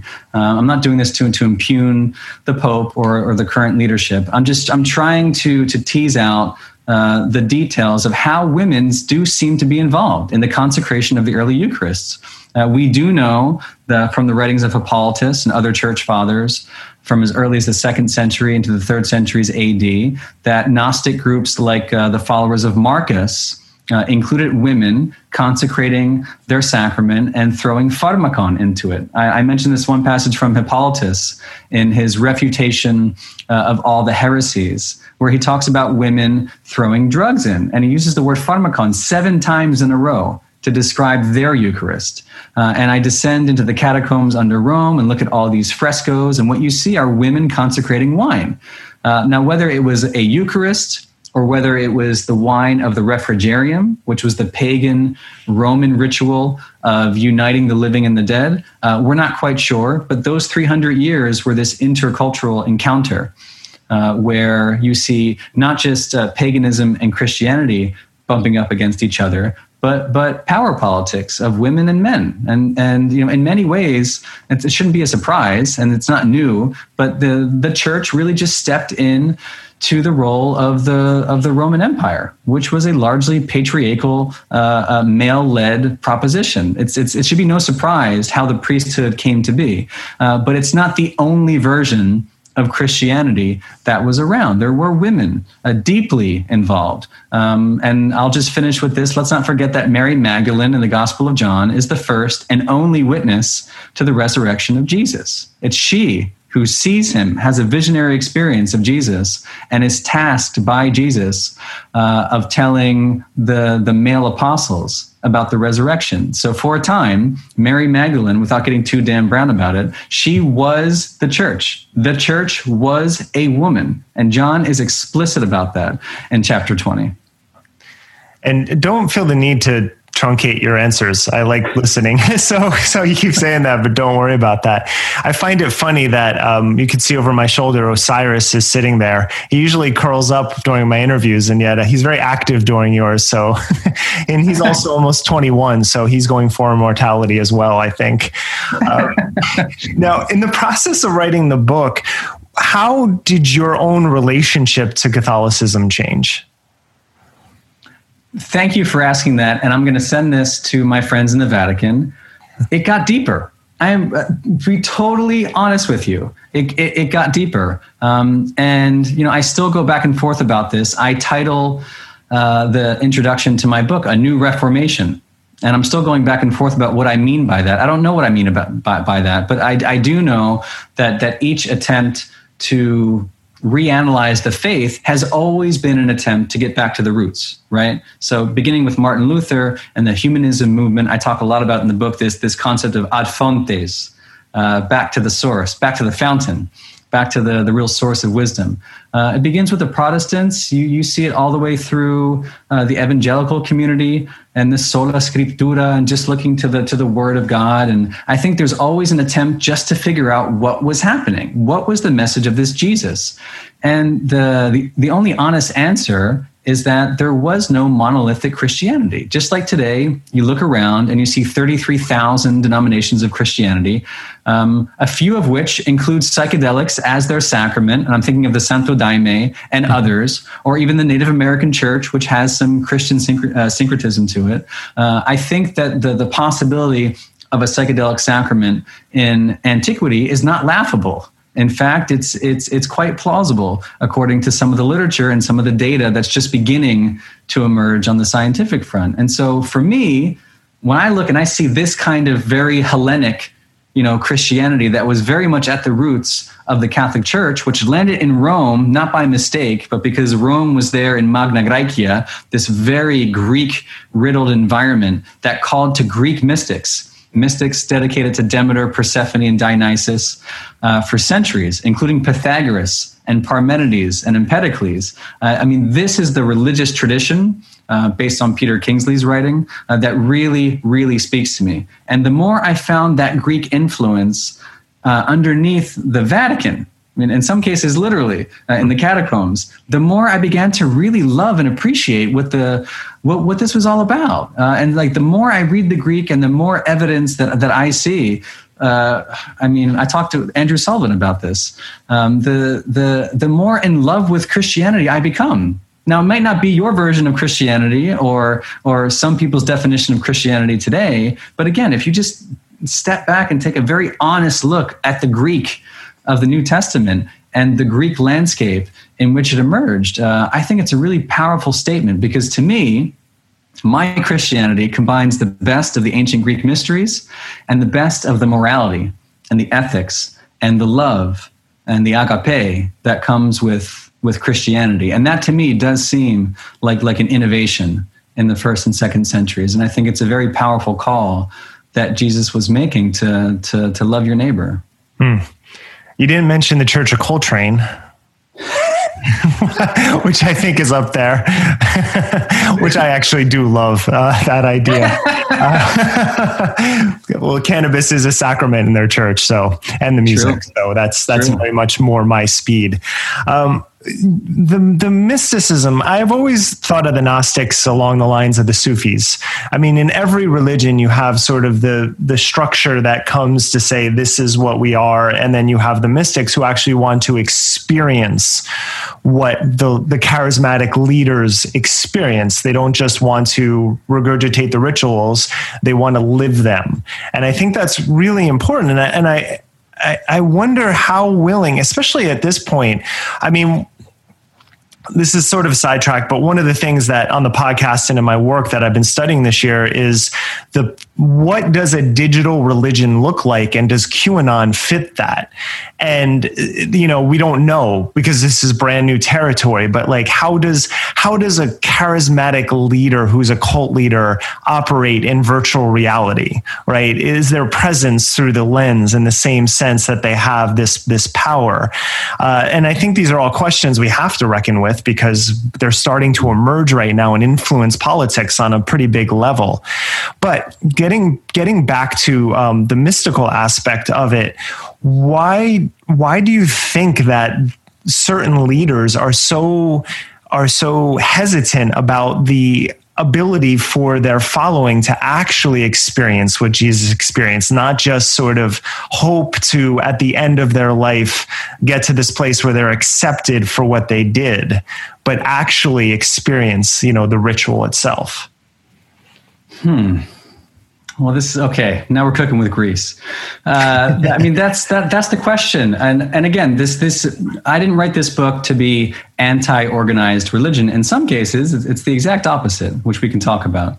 But in the intro, I mentioned Brother David Steindl-Rast, this Benedictine monk who's a hero of mine, and he talks about that age-old tension between the mystics and the dogma and doctrine of organized faith. I don't think you can have one without the other, quite frankly. And the balance, as Brother David says, is just to rediscover that original visionary power and live in it as a lived experience. This is what Joseph Campbell says of religion, about a lived experience. Maybe why the charisma of QAnon and other leaders resonates with people, because it's a lived experience. We're talking about emotional potential. That's how the great anthropologist Clifford Geertz defines religion, these powerful, pervasive, and long-lasting moods and motivations he talks about. That only happens when you're talking about something that gets inside people's bones. And that's what the mystical experience is. It's how these religions are born. Brother David says it's virtually impossible to start a religion without mystical experience, like Moses in the burning bush and Paul on the road to Damascus, or Peter in Acts is caught up in a trance. This is always there in our past. And the idea is that it was only mystics and saints, largely, who were authorized to experience that. And the Catholic Church has always had a quirky relationship with the saints and mystics and visionaries, because what good is the hierarchy of the church if there's this direct pipeline, this Gnostic pipeline to God? And I would argue that there's every reason for the church. And I play with this question throughout the book, and I use different language in different ways. But I think that the church is there as a sacred container for this experience. And like in my own case, I can speak just for me. I haven't done psychedelics, but I can envision a time when it's legal in 5 to 10 years' time, maybe earlier, where I could go to a retreat center and experience psilocybin, not just under the care and guidance of trained medical personnel, but under the care of a priest or a pastor or a chaplain, a psychedelic chaplain, who would go with me on this journey, which is nothing less than a journey. I mean, 2 years preparing for it, emotionally and psychologically, in my case, is what I would want. Intense preparation in the days that precede it, by my side while it's happening, talking about it afterwards. That's what I envision. I think that would speak to lots of people. It's impossible to predict, but I do think that there's a way for the structure of organized faith to invite in these mystical experiences and, in fact, and give them meaning, give them structure. Well, exactly. And that's one of the biggest points I made in my book. And again, getting back to ritual was therapy.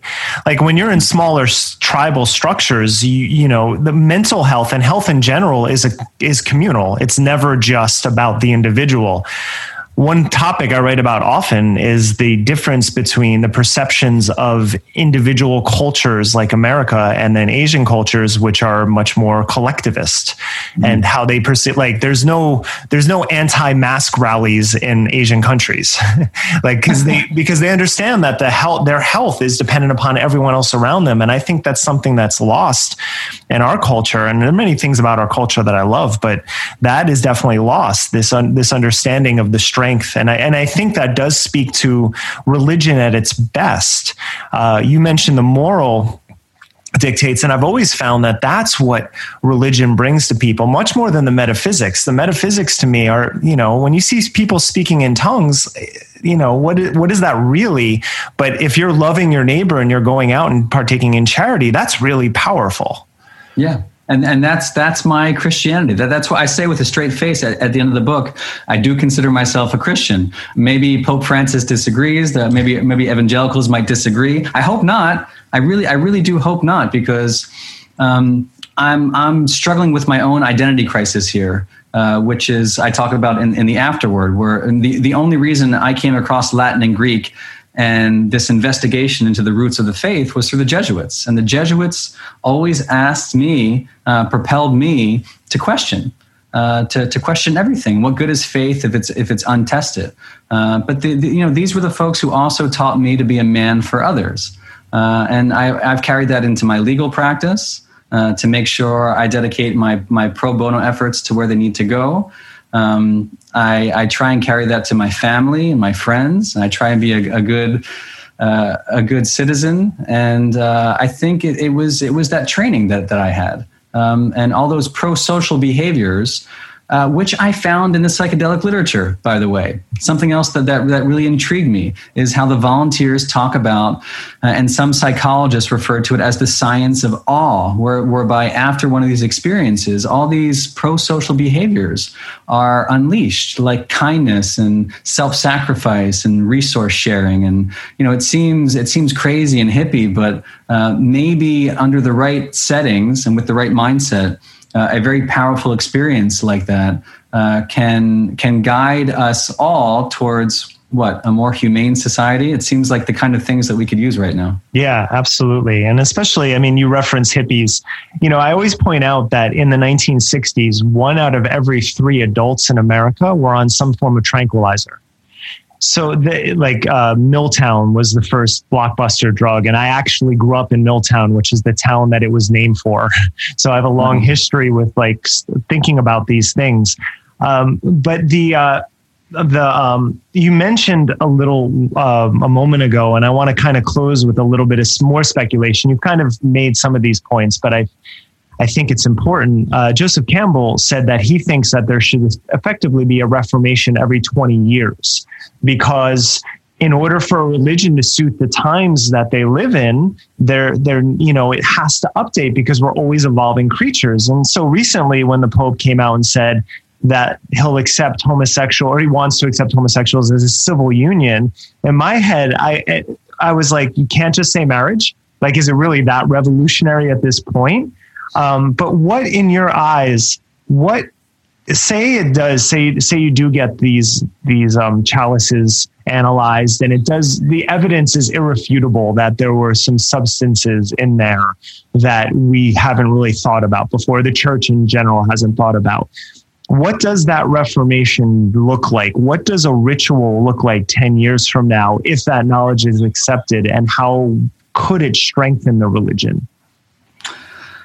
Okay, so it's a little above my pay grade, but I'll be happy to speculate and keep it short. I think with the Lurley proviso that it's illegal right now, and the additional proviso that it's somewhat impossible to predict, I can see this going in lots of different directions.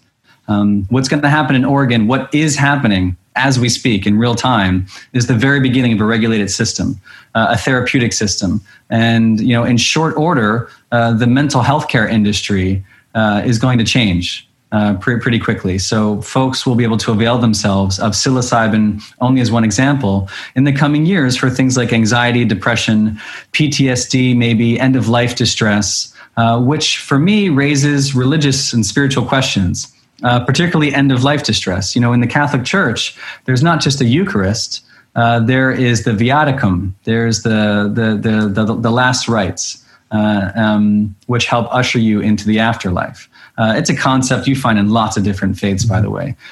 So I can envision, if I were approaching my last days, I can envision receiving psilocybin. Not just from, again, a medical professional in one of these licensed FDA-approved retreat centers, but if you're a person of faith and you've been going to church every Sunday for 50, 60 years, wouldn't you want your pastor there with you? Maybe that's an opportunity for some of this biotechnology to find its way to the faithful. And that could really change faith for folks facing the end of life, which is why the scientists, I think, need to keep doing this research to figure out what kind of effect that does have on people approaching death. It can be a real boon, a real gift to people. Something else that might happen is you find people gathering in community, like you have today in Brazil, in the Santo Daime. It occupies this space in Brazil and a few other countries, but it's not unthinkable to imagine a psychedelic sacrament in small community many years from now. Again, in a way that's legal and protected. If more and more evidence is forthcoming on the scientific side. So there's all kinds of ways that this could go. I really do think it's this decade, though. I think it's within this decade. I think by 2030, all these questions are going to start arising and really influencing the direction of not just Christianity, but Judaism and potentially other faiths. From my experiences, Judaism has been much more open to mysticism. Maybe not Orthodox, but just my general group of friends and the culture, which is I think important. But they've always been. I mean, that's why the link between Judaism and Buddhism has been so strong, and Judaism and Kundalini yoga has been so strong for a long time. Do you have any concerns? And I'll preface this with one that I have, because again, writing about psychedelics for a long time, I was very happy when ketamine, which is not a psychedelic chemically, but it's kind of gets lumped in there. But it was fast tracked by the FDA and it showed efficacy. And I was very happy about that. But the trials that passed were not solid. 6 people died and 3 committed suicide. And the FDA allowed the explanation that that was because they came off the drug, not that it was a side effect of coming off of the drug. And so I'm just saying that we're entering a space where you have substances that are thousands of years old. You've referenced it's probably been going on much longer than we have records for. I agree with that. And now you have pharmaceutical companies coming in and trying to create patents off of different just changing molecules in order to do that. Do you see any dangers of that as it enters the healthcare system? Because what you just presented was beautiful, and it is the future I hope for. Having suffered from anxiety disorder and been on a benzo and understanding what that is, I think that this is a good way to go. But do you foresee any dangers? What I foresee is a very complicated landscape, I guess is the best way to put it. Because these therapeutics, and there are different interests investigating them, some from the purely clinical research, some from the for-profit pharma biotech vantage, but they're all converging on these substances at the same time for different reasons. And I do think they're powerful. I do think they're dangerous. Psychedelics are absolutely not for everybody, which is why I myself haven't yet taken them. And I do think they're sacred at the same time, at least when used with the right intention and in the right circumstances. And so how do all these conflicting interests bounce off each other?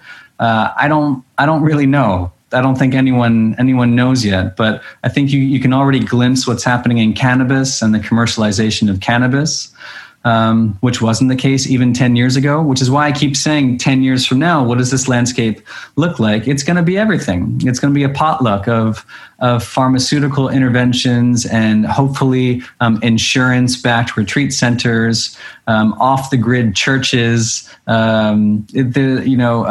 folks receiving the viaticum at the end of life. It's going to be a hodgepodge of different things. I think that it's important to keep in mind, even from the therapeutic angle, is that the mystical experience seems to be key to what's happening. And when you talk to the researchers like Tony Bossis at NYU or Bill Richards at Hopkins, this is what they talk about.